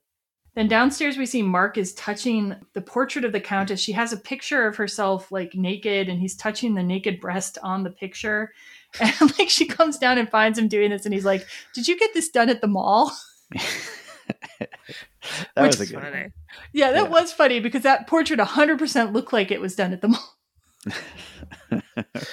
The Vigo portrait in Ghostbusters 2 is so much better than this portrait. Come on. Yeah. That's awesome. I like that. Oh. That's kind of a puzzle piece. Could we call it a puzzle piece? Sure. Let's do it. And so, like, Mark is obviously very awkward. Like, he's never been with a woman. He's intimidated by her. And the Countess gets him on the couch and begins trying to seduce him. And one of her seduction methods is biting the buttons off of his shirt. So, what is up with that? I don't know. It's supposed to be sexy or something. I got nothing on that. I have no idea. Like, I've never even heard of anybody like listing this as some kind of like fetish or thing they wanted done to them. Like maybe taking a zipper down with your teeth I've heard of before, or sometimes ripping clothes off is mostly a man doing that to a woman though. Biting the buttons off a shirt. Like was it supposed to be funny or was it supposed to be sexy? That's the big question. Yeah. Oh yeah. Good question. Good question. Like I honest to God can't even tell what the intent was with that. So she bites the buttons off his shirt and then she kind of gets his pants off, I guess. And it's implied that she has like now bitten him and gotten some blood. Mark passes out and he wakes up with his pants down and Sebastian is bringing him some orange juice. And he believes that they have had sex. And it's like, did I like it? Or he's like, did I enjoy it? Which is another line I heard in all these 80s movies. I swear to God. Yeah. Yeah. And then Mark kind of leaves. And yeah, any more you guys want to say about this scene with the seduction and so forth? Yeah, I think at the end, the Countess is like, I'll be seeing you again. And Mark is like, oh, I have a girlfriend and, and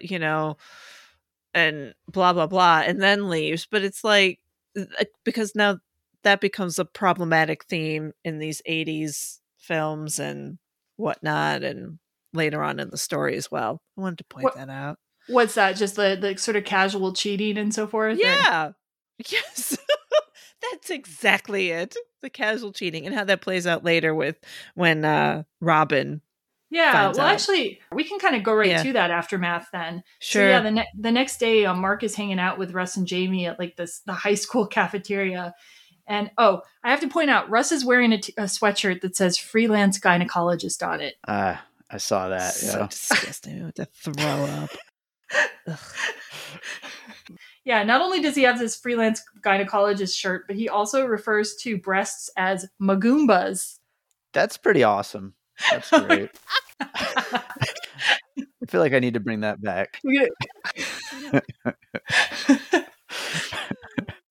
I don't think it's a chick getter though. I don't think it's really like it's a good thing you're married because it's not going to help you probably. I don't know. Yeah. So Robin overhears their conversation about the Magoombas and what did or did not happen with them. And now we have Robin confronting Mark. So we're going to play just a little clip of that. Saturday night, the three of us went up to Hollywood. Hollywood? It was Russ's stupid idea. You mean to tell me you went home with a woman you met in a bar in Hollywood?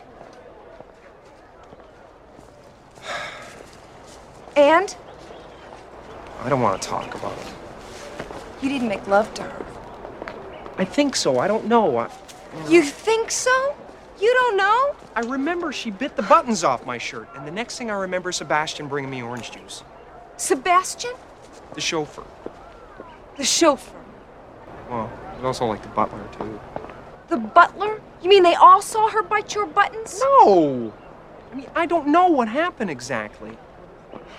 Oh, Mark. I can't believe you're willing to throw away our relationship on a one-night stand with a chauffeur and a butler and a slut who eats buttons. But you did. You really did. You can have your damn ring back. What am I supposed to do with it?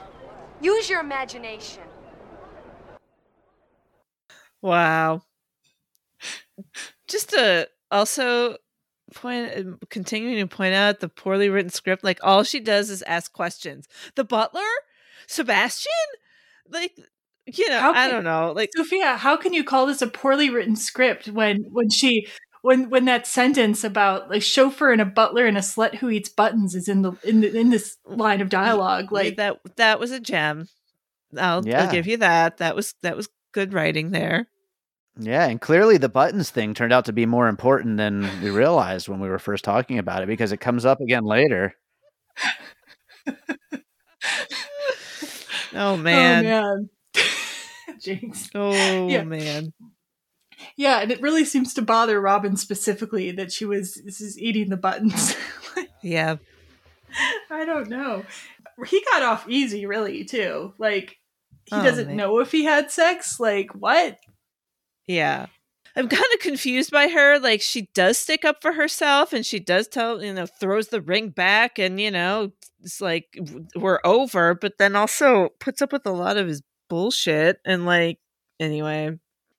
So the next scene is one of my favorite scenes, actually. I don't know if this stuck out to either of you, but I've seen the movie 3 times now. So by the third viewing, I was kind of like interested in this scene where we see Mark back at home and he emerges from a trunk where he has apparently been sleeping as if it were a coffin. This is like our first evidence that he's turning into a vampire. And we get this like, I thought it was kind of funny scene with his dad, who's portrayed by an actor named Richard Schall. And why I find this scene so funny is his dad, the guy who plays his dad, is just such a great straight man in this scene. He just looks like such a real dad who's just like really playing this role with all his heart and just really confused by his son who's been like sleeping in this coffin and looks a little pale. Like, did you guys notice this, or is it just me?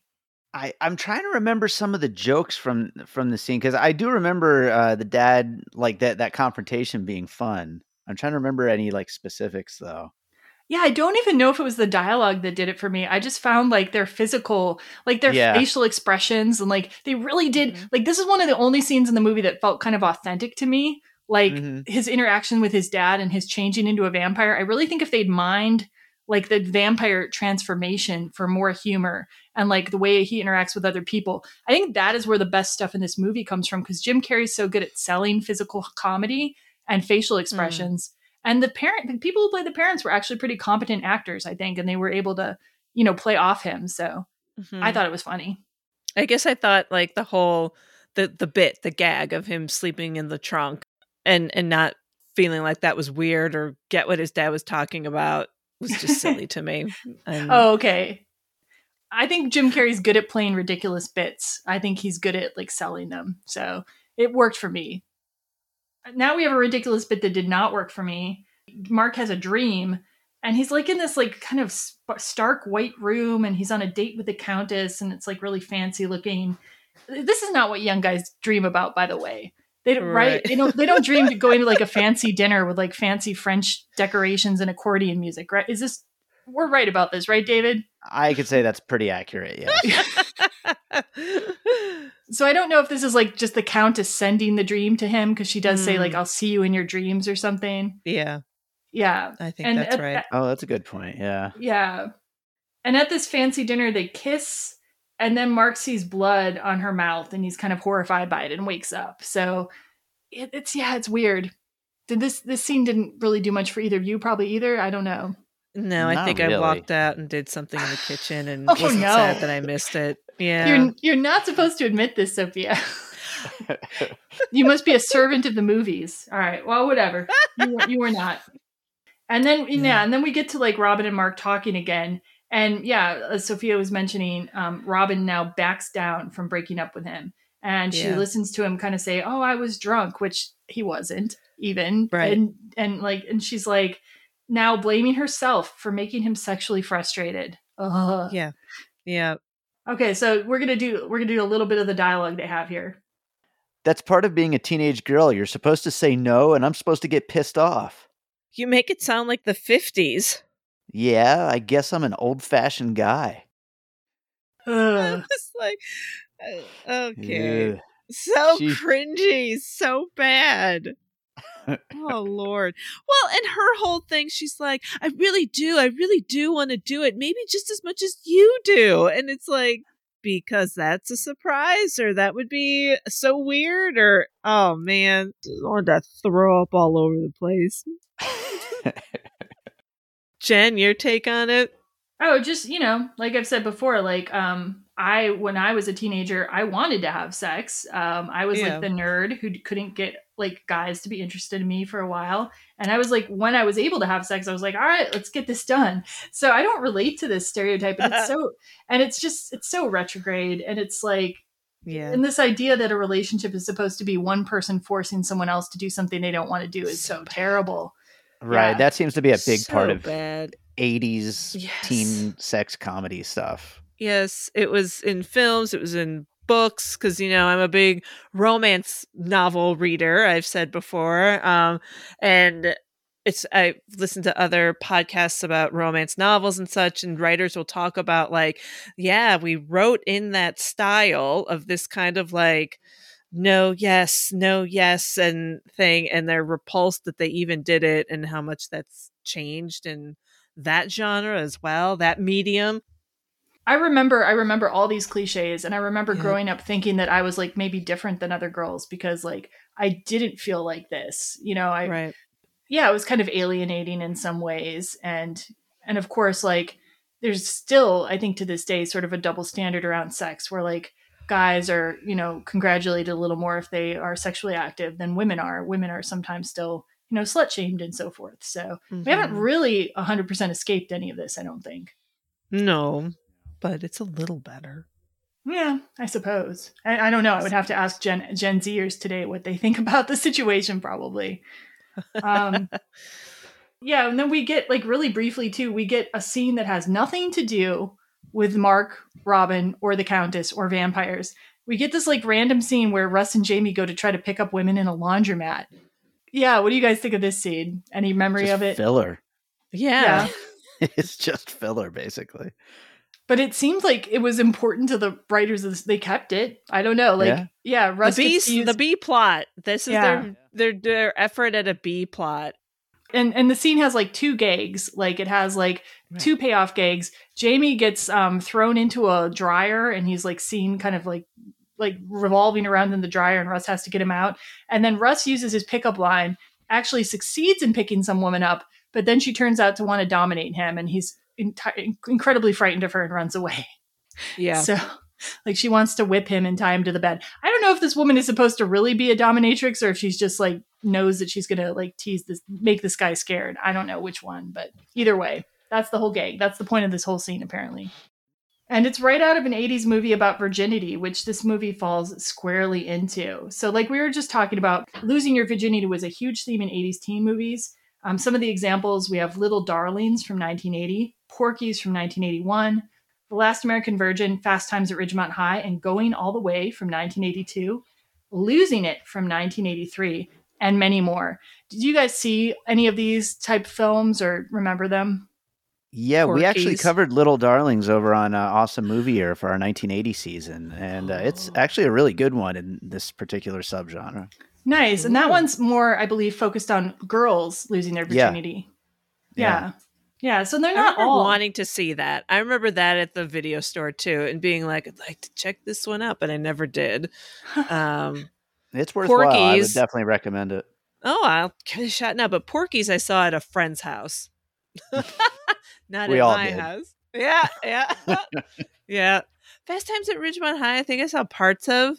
Not all of it, Wow, though. You haven't seen the whole thing. Okay. Yeah, that's one of the ones that's more popular, I would say. I've still not seen Porky's. I tried to watch it to prepare for this episode, and I was like so bored. Like I was just like couldn't keep watching it, to be honest. There are a few. Maybe I watched like Porky's 3. I don't know if they got better along the way. I'm kidding. I haven't seen those movies since I was like 12 or something, the Porky's movies. Yeah, but I'm really intrigued by what you say about Little Darlings, though, because like I think like this genre doesn't have to be bad. I think it can do interesting things. It just sometimes chooses not to. It sometimes goes for the lowest common denominator. Yeah. Mm-hmm. And of course, this like genre isn't exclusive to the 80s. Like we've seen future movies like American Pie, Can't Hardly Wait, Superbad, like a lot of other movies that kind of pursue this like guys trying to get sex, guys trying to lose their virginity, and sometimes women also trying to lose their virginity and get sex. Yeah, do you have any in the later movies that stick out to you or that are favorites? I mean, American Pie came out like right as I was graduating high school. So, I mean, it was just like perfect timing. I guess Can't Hardly Wait also was like right around there.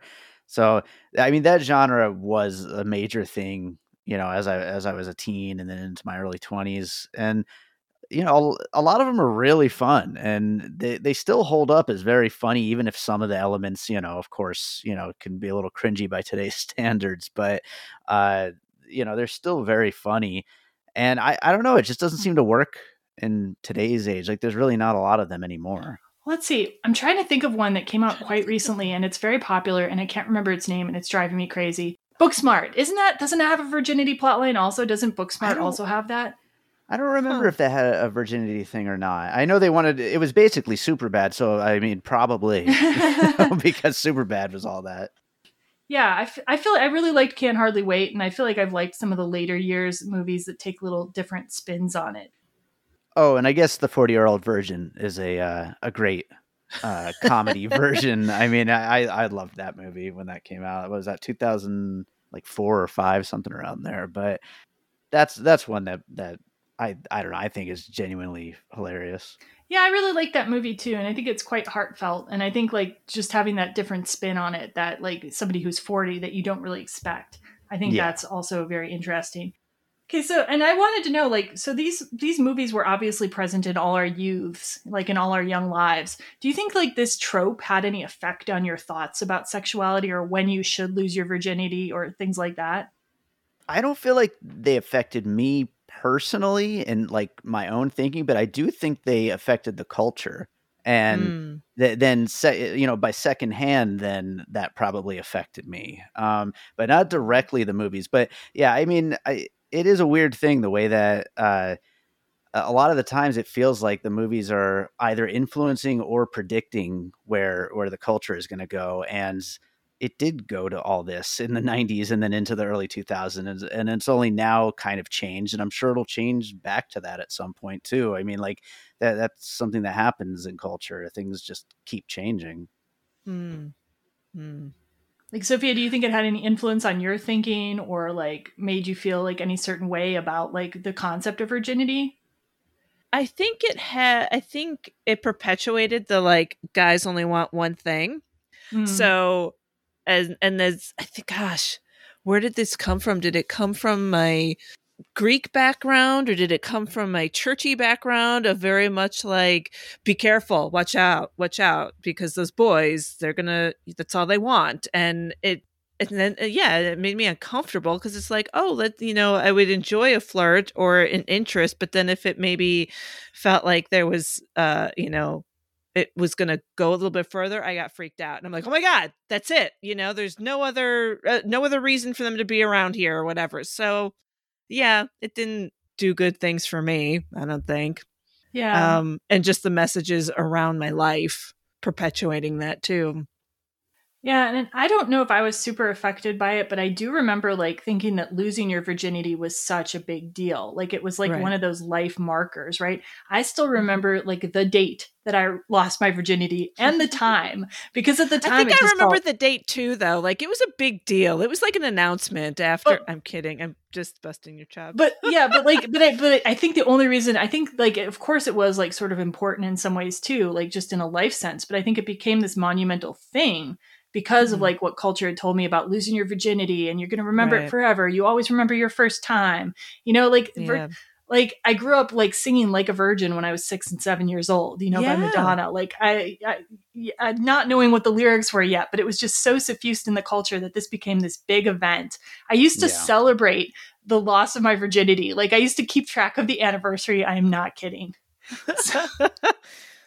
And when you really think about it, it's very arbitrary too, because what does losing your virginity mean? You know, like, Right. is it just this like penis and vagina sex act? Of course not, because like not everybody's heterosexual for one thing, but like there's all these different ways you can express sexuality. So it's just very interesting. Like this cult of the virginity movie thing from the 80s, I think really did kind of like give us an idea of like what virginity is, how important it should be in your lives, etc. Yeah. Right. Yeah, and then the other thing about virginity in this movie is it keeps being harped on that 18 is so old to be a virgin. Like, it's impossible for them to find virgin blood. And I was kind of trying to look up, like, and to find out, like, how true this even was in the 80s. Unfortunately, it's really hard to find good statistics, like, going back that far. I did find evidence that, like, there was kind of, like, a culture of, like, teenagers losing their virginity earlier. So, like, the LA Times in 1998, they were reporting that teenagers were starting to lose their virginity later in the 90s, right? And in the course of that article, it said that sexual intercourse among teens had increased from the 1970s into the 1980s and began to decrease again in the 90s. So these movies were kind of being informed by an actual thing that was going on in the culture, of course, like, you know, probably because birth control was more available, the sexual revolution of the 60s, teenagers were starting to get into sex earlier.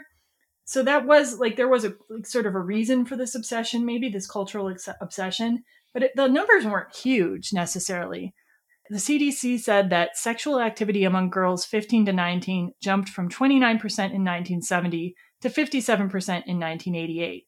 And that's a range of like 15 to 19. So 57% of those girls. I mean, I guess it's a lot. It's more than half, but it's not like, but the Countess could probably find the 43%. You know what I mean? Right. And that's for girls, of course, but I don't think, and I wasn't able to find the number for guys, but traditionally the numbers haven't been too far apart. So yeah, apologies that I couldn't find better statistics, everybody. I'll work on it in the future. It's okay. It's okay. These are pretty good. It just doesn't seem like, virgins would have been quite as scarce, even in LA. And I looked at some other information. It's really unclear too. Like, it's really hard to say whether teenagers today are having less sex. The CDC seems to think so. They said that sexual activity among teenagers has been trending downwards from 2007 to 2017.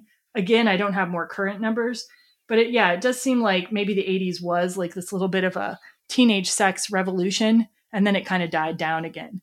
But nothing like so extreme like in this movie. We're going to move on now to a little interlude in the clothing store. There's not much to say about this other than in this scene, Mark goes to visit Robin at a clothing store where she works. He gets confronted in the dressing room by the Countess, who gets blood from him again. And there's a line where he's like, "Please don't bite my buttons." And he's trying to hide the Countess from Robin while she's trying to help him like try on some clothes. And I did find some value in the scene because you see a little glimpse of Jim Carrey's physical humor when he's approaching Robin in the clothing store. Yeah, but other than that, it's kind of like, it just moves the plot along. Yeah. Man, those 80s clothes. And we get also now Mark's transformation continuing now that he's had his second bite. By the way, usually in vampire fiction, the vampire has to give you some of their blood for you to turn into a vampire, but apparently not in this universe. I didn't know that was a fact. So I've not been troubled by this.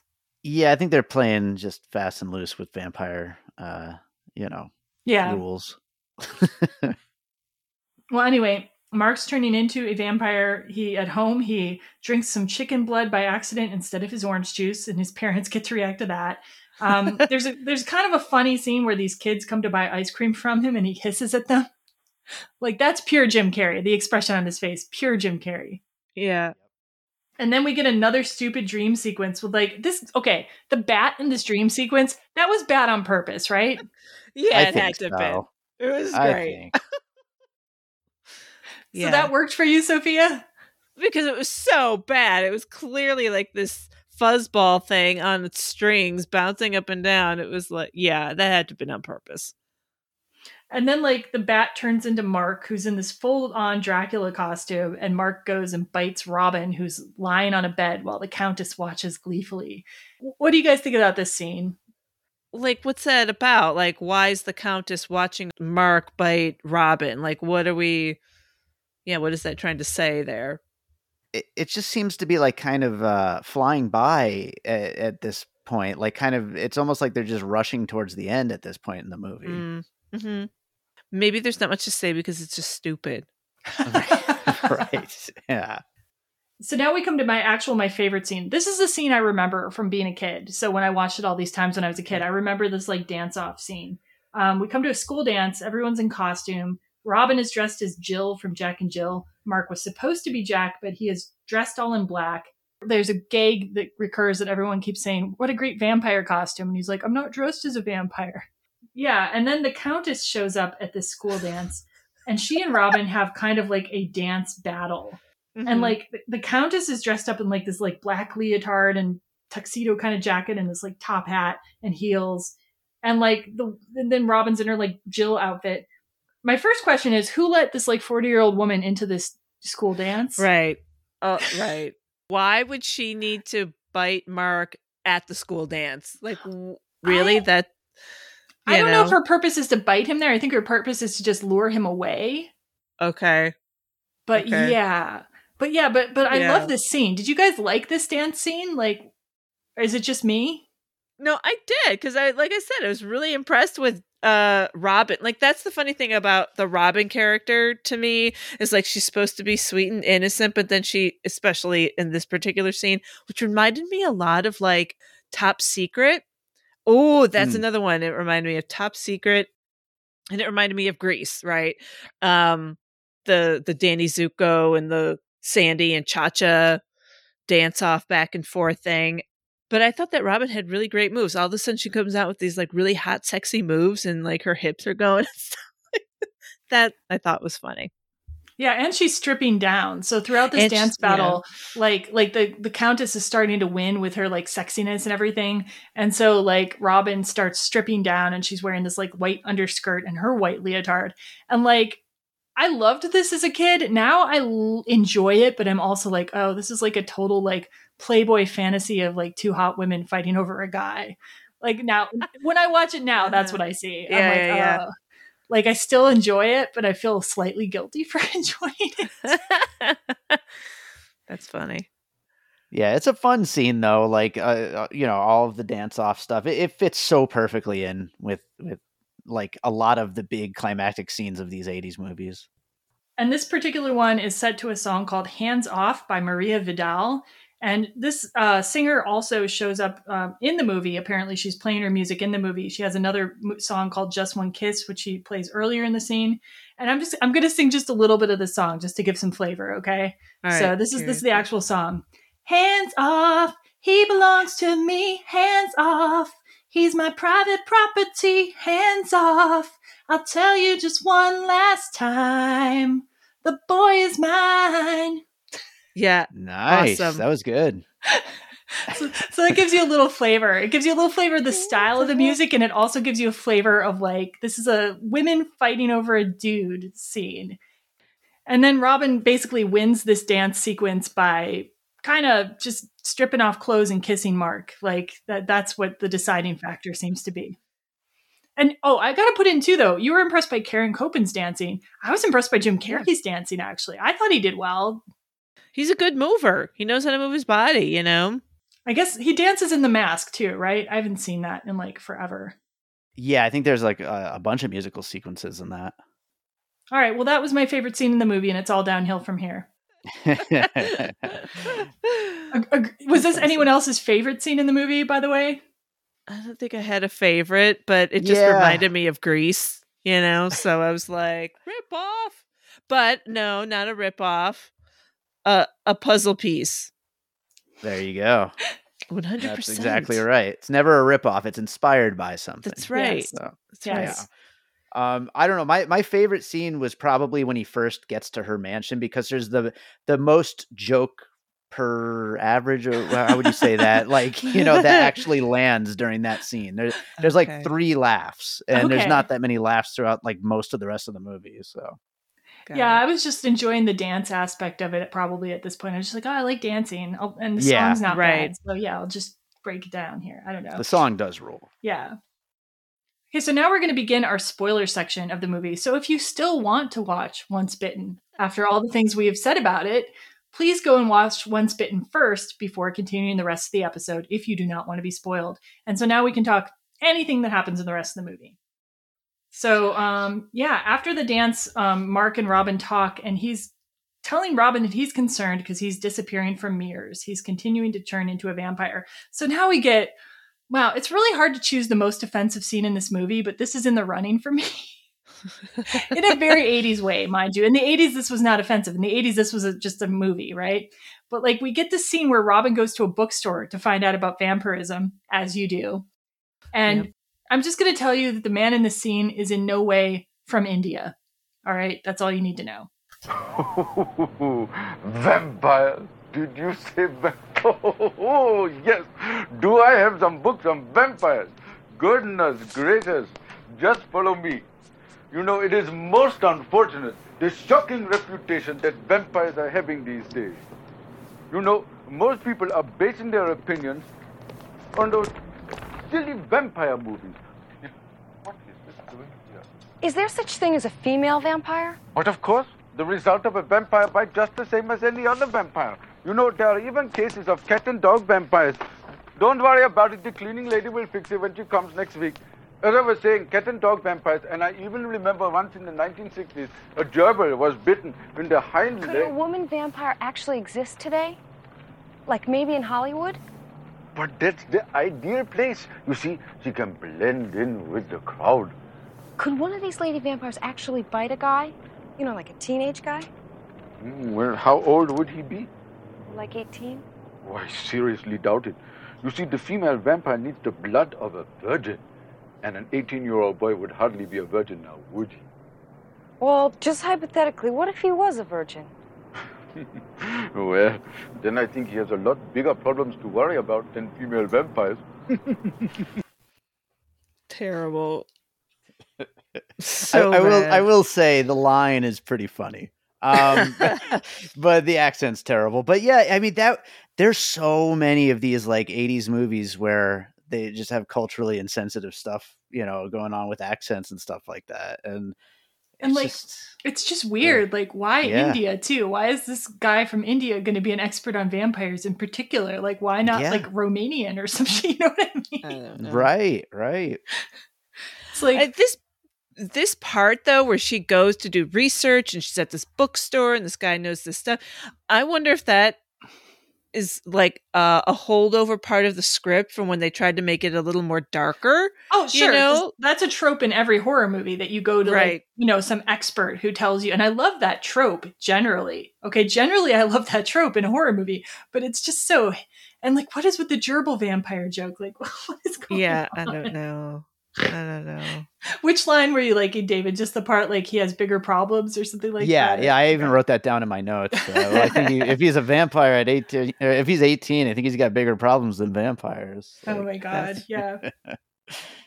Anyway, we go from that random scene to another very insensitive scene by our today's standards, where Robin tells Jamie and Russ that they have to check to find out if Mark has bites on his inner thigh, which, hello, Mark would definitely let Robin check, so why doesn't she just check? But, you know, whatever. Right. This leads to this sequence in the school gym shower where instead of just explaining to Mark that they need to check and see if he has, like, marks on his thigh, they are showering with him and eventually end up manhandling him and grabbing him in the shower, to which, like, the guys in the shower start shouting, like, homosexual slurs at them. I'm not even going to say the word anymore, but just, like, they say, F slur alert, and, like, F slur in the shower, okay? Right? Like, it's like that word was used all the time in 80s movies, mind you. Like, Bill and Ted's Excellent Adventure has it. You're going to find it everywhere, right? But it was just particularly, like, jarring in this scene. Like, I was, like, actually, like, whoa. Like, because they keep yelling it over and over again. And it's just, like, this homosexual panic scene, right? Like, it's like, wow. Yeah, it's not like a one-off like in Bill and Ted, which, you know, is still, you know, it's not cool or whatever, but like this, they just keep going and hammering it in. Like they're really freaked out about it. Like, and it's just, it comes off extra bad. And then even later, Jamie is worried, like starts worrying that maybe he is a homosexual. And he says, maybe I'm a rump ranger. Like, hello. Like, what? I have to say, I've never heard that expression outside of this movie. So I don't know. It's like they're trying to make new slurs for homosexuality or something like that. I don't know. And it's so weird to see this too in a movie side by side with the character of Sebastian. Like, because even though Sebastian's like pretty highly stereotyped, I would say you're supposed to like him. Yeah, I would agree with that. Yeah, absolutely. Like, he's portrayed as quite intelligent and like he knows what's up more even than the Countess maybe does. So yeah. Mhm. And interestingly, there was a commentator on the YouTube channel Black Gay History who actually like watched this movie and reported really enjoying the character of Sebastian in this movie as giving like sort of like representation in the 1980s. So I thought that was interesting. I was like, wow, at least somebody's watching this movie and being like, all right, yeah, this is good. So Cool. I don't know. At least Right. somebody. It was the shower scene was shocking. It was hard to watch. Yeah, and it's like, and it was just done for the gag. Like it's a scene that didn't need to exist, right? Like Right. there's like a million ways you could have found out this information otherwise, but it's like totally in line again with these teen sex comedies. Like, and oftentimes there would be like jokes about homosexuality like built into them, or really any coming of age story with guys would sometimes have this like homophobia built into it on some level. I mean, it was a real thing in the 1980s. It's still a thing today, but it was much realer in the 1980s. Okay, so now we have a plot point that like, what, like, there's like you see like all of a sudden Robin is getting pulled into a limousine and that's leading us to the end of the movie. There's no explanation of how this happened. Did you guys notice this? Was she pulled in, or did they like just open the door and she walks in?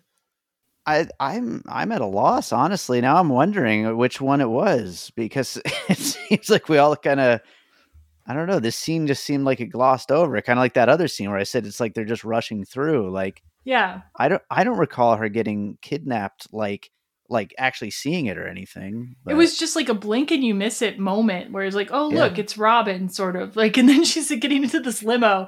And the next thing you know, we're going to the Countess's house to rescue her. I almost feel like they didn't know how to end the movie. And they're just like, well, we'll just put that there. And that explains it. Right. Like, I'm like, whoa. Yeah. Yeah. So now we have a final confrontation at the Countess's house. And, the vampires are all dressed up in tuxes for a ceremony where the Countess is going to get the last of Mark's blood and preserve her youth, presumably, and turn him into a vampire as well. This is a weird scene. What do you guys think about this scene? What did you notice from this scene? The way that the Countess is going after Mark, it wasn't like funny and cute to me. I'm like, oh my gosh, she's a stalker, and this is, I mean, I guess that she's desperate or whatever, but it was no longer had a funny edge to it. It had a really creepy edge to it. So I noticed that bit, like this predatorial aspect and like rapey aspect where they get him in this chair and they spread his legs open. And I was like, and everyone's watching, and it's disturbing to me. It wasn't threatening enough to feel disturbing to me, but I see where you're coming from. Like, I never for a minute felt like they were going to lose. You know what I mean? That he was going to get turned. True. But if it were that darker script, that's where it was headed. Right. And yeah, like it goes back to that trailer when I made that comment about the trailer about how she knows how to, or she loves a virgin or whatever. Like it's like, it just goes back to that predatory vibe of this woman coming after this teen guy. And like, you know, the scene, it does feel like they've run out of steam at this point, and that's why there's like kind of no action there. Really, it's just kind of lazily works its way towards the end. I did think, you know, it's funny when, you know, the final reveal in the coffin room is funny. Yeah, we'll get to that. I think I will save that for a little, like, just at the end of this. But like the chase scene, though, like there were the chase like scene is so low energy. Yeah. Like the struggling. Yeah. So there's scenes where like Robin and Jamie and Russ are trying to struggle to get out of the vampire's grip. And I was like, if I had been the director there, I would have been like, hold on to them more tightly. Do you know what I'm saying? Yeah. Like as a theater director, I've only done theater directing, and I would have been like, hey guys, you got to hold on to them more tightly. It looks like they could get loose. You know what I'm saying? Right. Like none of it felt real. And you could have played this scene to be more realistic. You could have played it to have slightly higher stakes. They're just running around the house this way and that way. Like it just feels nothing. And speaking of dialogue made for the trailer, there's like 3 different lines in this scene that go directly into the trailer. Like Jim Carrey, I don't want to be a vampire. I'm a day person. Robin going, I'm the owner of the pants you've been trying to get into for the last 4 years. which is what wakes Mark up out of his like trance from the Countess for some reason. And then I think it's Russ going to Sebastian, how'd you like your crotch set on fire? And Sebastian goes, ooh, rough trade. Like this is their gold mine for their trailer here, right here. Yep. So yeah, but the reveal is good. Do you want to tell us a little bit about the reveal, David? Oh, just that it's revealed that they've kind of beaten her by finally having sex in the coffin, which is like, you know, it could have happened at any point during the story, but it happens right now during the big climax. So it's kind of a perfect button on the story. Yeah, and this is also something I remember from being a kid. This is one of the few memories I had from watching it as a kid. This coffin scene made a huge impression on me, like, because I was always trying, I think, to figure out like, what is sex? How do people have sex? And like, I was like, okay, they're lying down together, and it's always with a cigarette. They're smoking cigarettes somehow, right? They've been in the coffin for a minute, and they, you know, open up, and Robin comes out being like, hey, you know, like she's had the best sex of her life, and I'm like, oh no, that's ridiculous. And I forget, I actually have a clip of this scene, which I do want to play so people at home can hear it. So people at home can hear the wonderful, yes, everything that is the end of this movie.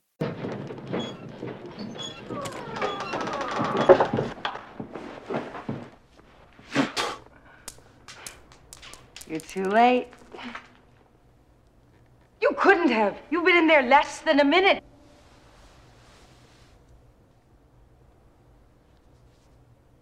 You could have. But you didn't have time to enjoy it. What time is it? Midnight.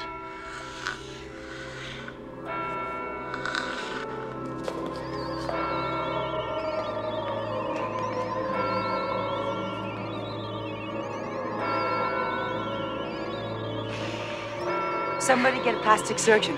Quick. I need a virgin. I need a virgin. Now.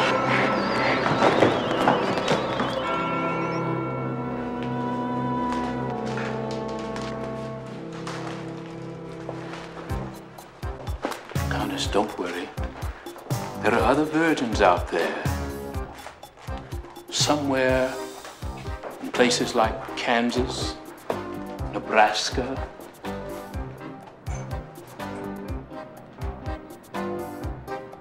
I'll never find another virgin. Never. Now, I'll take care of you. There's always tomorrow. You know, maybe the Countess is right. It would be better slower.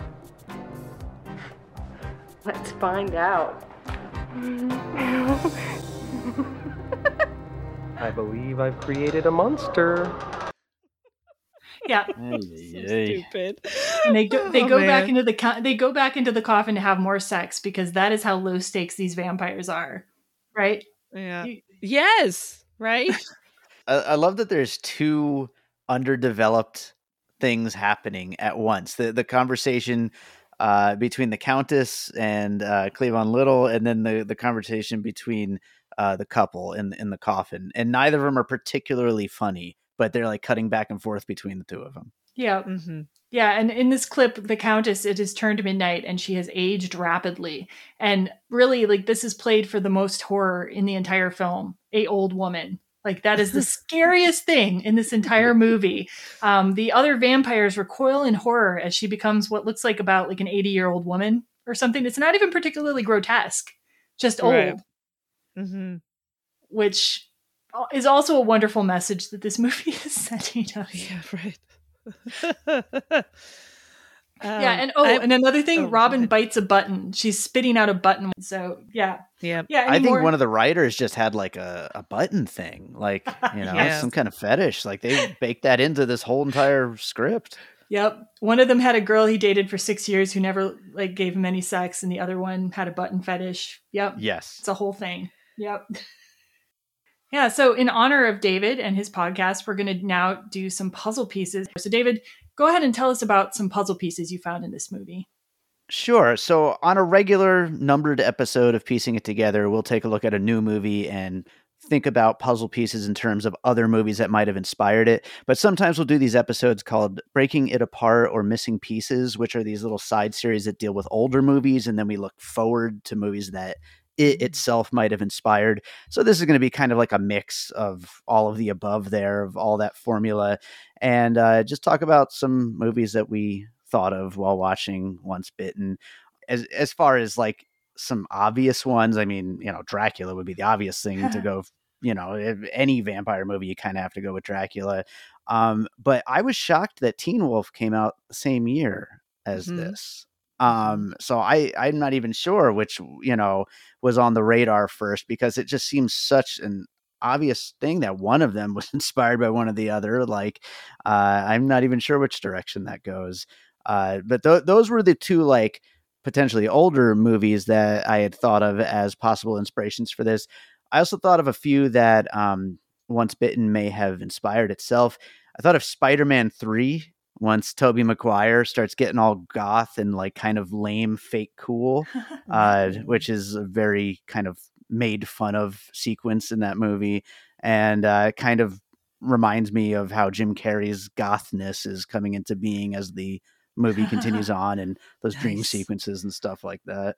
Nice. Also with Jim Carrey, he was on some, I don't remember if it was just one or more than one, but on Saturday Night Live, the Night at the Roxbury guys, he was like the third guy a couple of times. And that whole opening montage sequence of the guys going out in Hollywood and trying to get women, and like, it's exactly like the kind of thing that Jim Carrey was doing in that. Yes.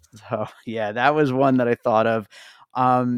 The combination of like teen hormones and monster movies, I thought of Jennifer's Body, which is a very underappreciated horror comedy, mostly horror, great movie, which I think is a worthwhile one to include here.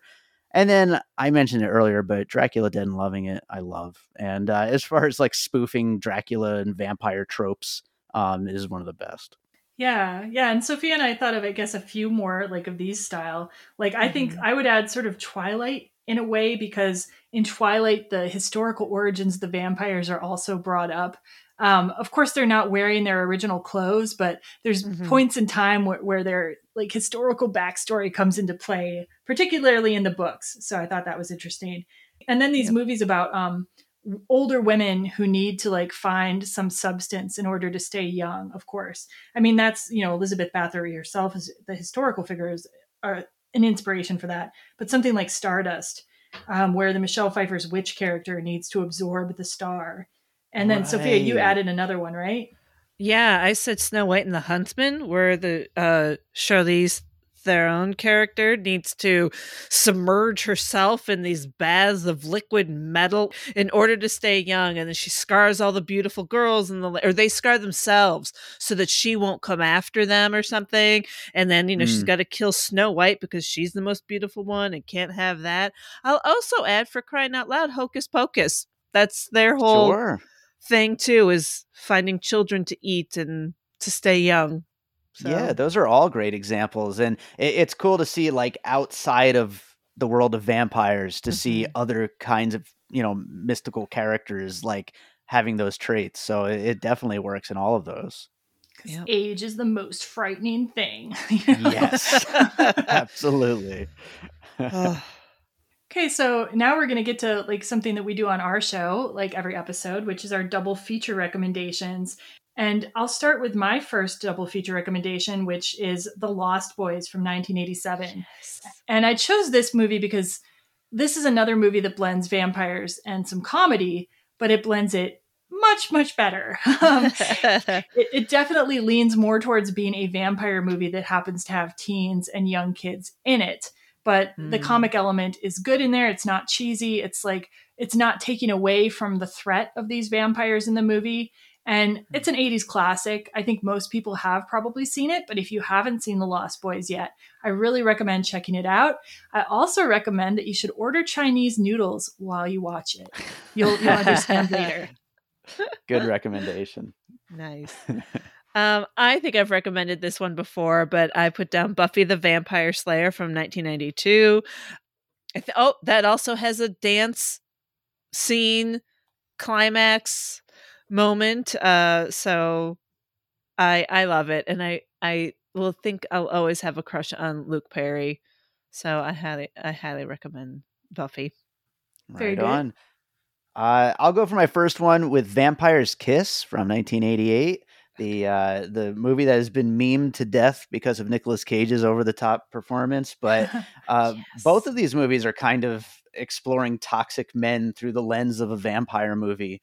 And both star huge stars of the 90s who are faces with big expressions and who are still very popular today. And it's crazy that they both, some of their earliest roles were playing vampires. Like it's such a weird thing that both of their careers would take that path. But yeah, I just watched it for the first time actually a few days ago, and it is so good. Excellent. Yeah, I really want to watch that, and I wanted to have time to watch it to prepare for this, but I didn't. So I'm glad to hear that it's worth checking out. Yeah. So my second double feature recommendation really has very little at all to do with this movie, but it is another movie with Lauren Hutton. And I wanted to watch another movie with Lauren Hutton because I thought this movie can't be her fault. I want to see what she can do in a good movie.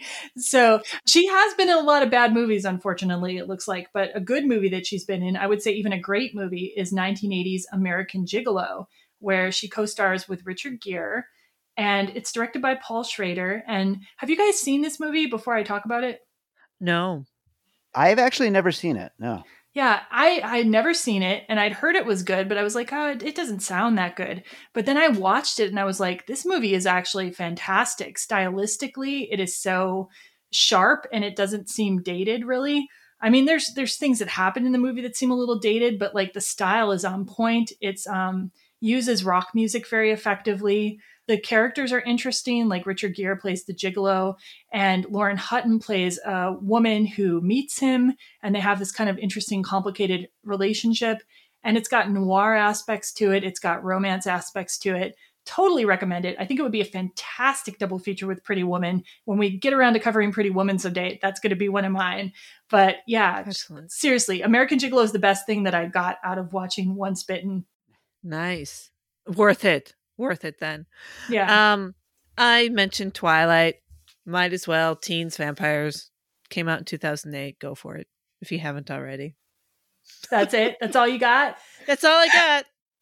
Well, it also does involve virginity because Edward is stressing about losing his... Yes. Yeah, losing his... Totally forgot. I think I think he's supposed to be a 100-year-old virgin, and then Bella really wants to have sex, and like he's just trying to prevent her from it. So it's kind of an interesting gender reverse there, at least. Yeah. Yes. Completely forgot about that. Great. Well, since you brought up Twilight, which we talked about already, I'll bring up Dracula Dead and Loving It, which we talked about already as well. But it's from 1995. Most people consider it a lesser Mel Brooks, but I love it. And Leslie Nielsen plays Dracula, and how can you not love Leslie Nielsen? It's just a great vampire lore parody movie, and there's so many great jokes in it. And I haven't watched it in a long time, to be honest, but I'm looking to maybe rewatch it for Halloween in the next week or so. You know, I had never seen it before. I did not realize it was a Mel Brooks movie. I think I assumed it was a Zucker Brothers movie because it had Leslie Nielsen in it. Right. Yeah. And now I kind of want to watch it. So thanks. Thanks for bringing that to our attention. Right on. And then my final recommendation. Okay. This isn't quite a recommendation because this is not a good movie. Okay. But this movie is another teen sex comedy about losing your virginity. It's another movie that has a person who went on to become a huge star in it. It stars one of the stars is Tom Cruise. And it's another movie that has a rock song, which is also the title of the movie, which is Losing It. Okay, so Losing It came out in 1983. And it has all the hallmarks of these teens trying to lose their virginity madcap comedies. And they're all trying to go to Tijuana, and they're going to meet prostitutes and so forth. And of course, it doesn't go exactly to plan. There are no vampires in sight in this movie, but you will totally recognize the same kind of tropes, the same kind of tone, the same kind of humor that you see a lot in Once Bitten. And I just think it's too perfect that they go together like this well. And you can see one of Tom Cruise's early roles. And again, you can see the movie star in Tom Cruise, even in this bad movie. So movie stars will reveal themselves in some of their early work sometimes. Yeah. Nice. Yeah, I've never seen it. I've always wanted to, even though I know it's not supposed to be very good. Oh, no. It's just because I love Tom Cruise. I need to watch it one of these days. My final recommendation is Moonlight, not the film. It was a 1-season TV show from 2007, and it stars Alex McLaughlin, who later on, he's done some rom-coms, and he was in the long-running remake of Hawaii Five-0. So this vampire Moonlight story, he's like a private detective in LA who became a vampire in the 50s, reluctantly so, like without his consent, and now he's trying to like not give in to his vampire urges. He gets his blood sourced from freshly dead corpses and the blood in the fridge thing, and there's a love story that goes on, and I was really sucked into it, and but it's fairly cheesy as well. It's got silly rules, vampire rules and whatnot, and it's corny but good. It's got a small cult following. Very cool. Yeah. Right on. My third one is Death Becomes Her from 1992 from Robert Zemeckis, starring Meryl Streep and Goldie Hawn, also Bruce Willis. Another melding of comedy and horror and very, in this case, 90s, but, 80s, 90s ideas of sex and beauty and some problematic elements that haven't aged too well, but is still, I think, a great movie. And we actually just covered it over on Awesome Movie, or another one that we covered over there. Cool. I think holds up pretty well aside from those problematic elements. Well, thanks so much for your recommendations, David. And thanks so much for coming onto our show and adding your breadth of movie and depth of movie knowledge. We're glad to have you. Absolutely. Thank you so much for having me. It was a lot of fun to talk about this one. And there's a lot of interesting angles I think we got into here. Yeah. Thank you so much. And remember to check out David's work. We've got it in the show notes, but you can certainly go over to piecingpod.com and also buydavidrosen.com to check out some of his work. Any other links you want to drop again before we head out? Just follow me on Twitter. I'm more active on my Piecing Pod Twitter than I am on my music one, but I'm on both of them. Follow me there and come say hi. Definitely recommend it. Yeah. Yeah. So, and coming up for every rom-com, we're going to have an episode on The Love Witch, written, directed, and so many other things by Anna Biller. And then we're going to take probably a little brief break before we get into our Christmas movies. So if you have any recommendations for Christmas movies you'd like to see us cover, please get those in very soon. And yeah, thanks for listening, everybody. And thanks for joining me here today, guys. Goodbye. Bye, everyone. Goodbye.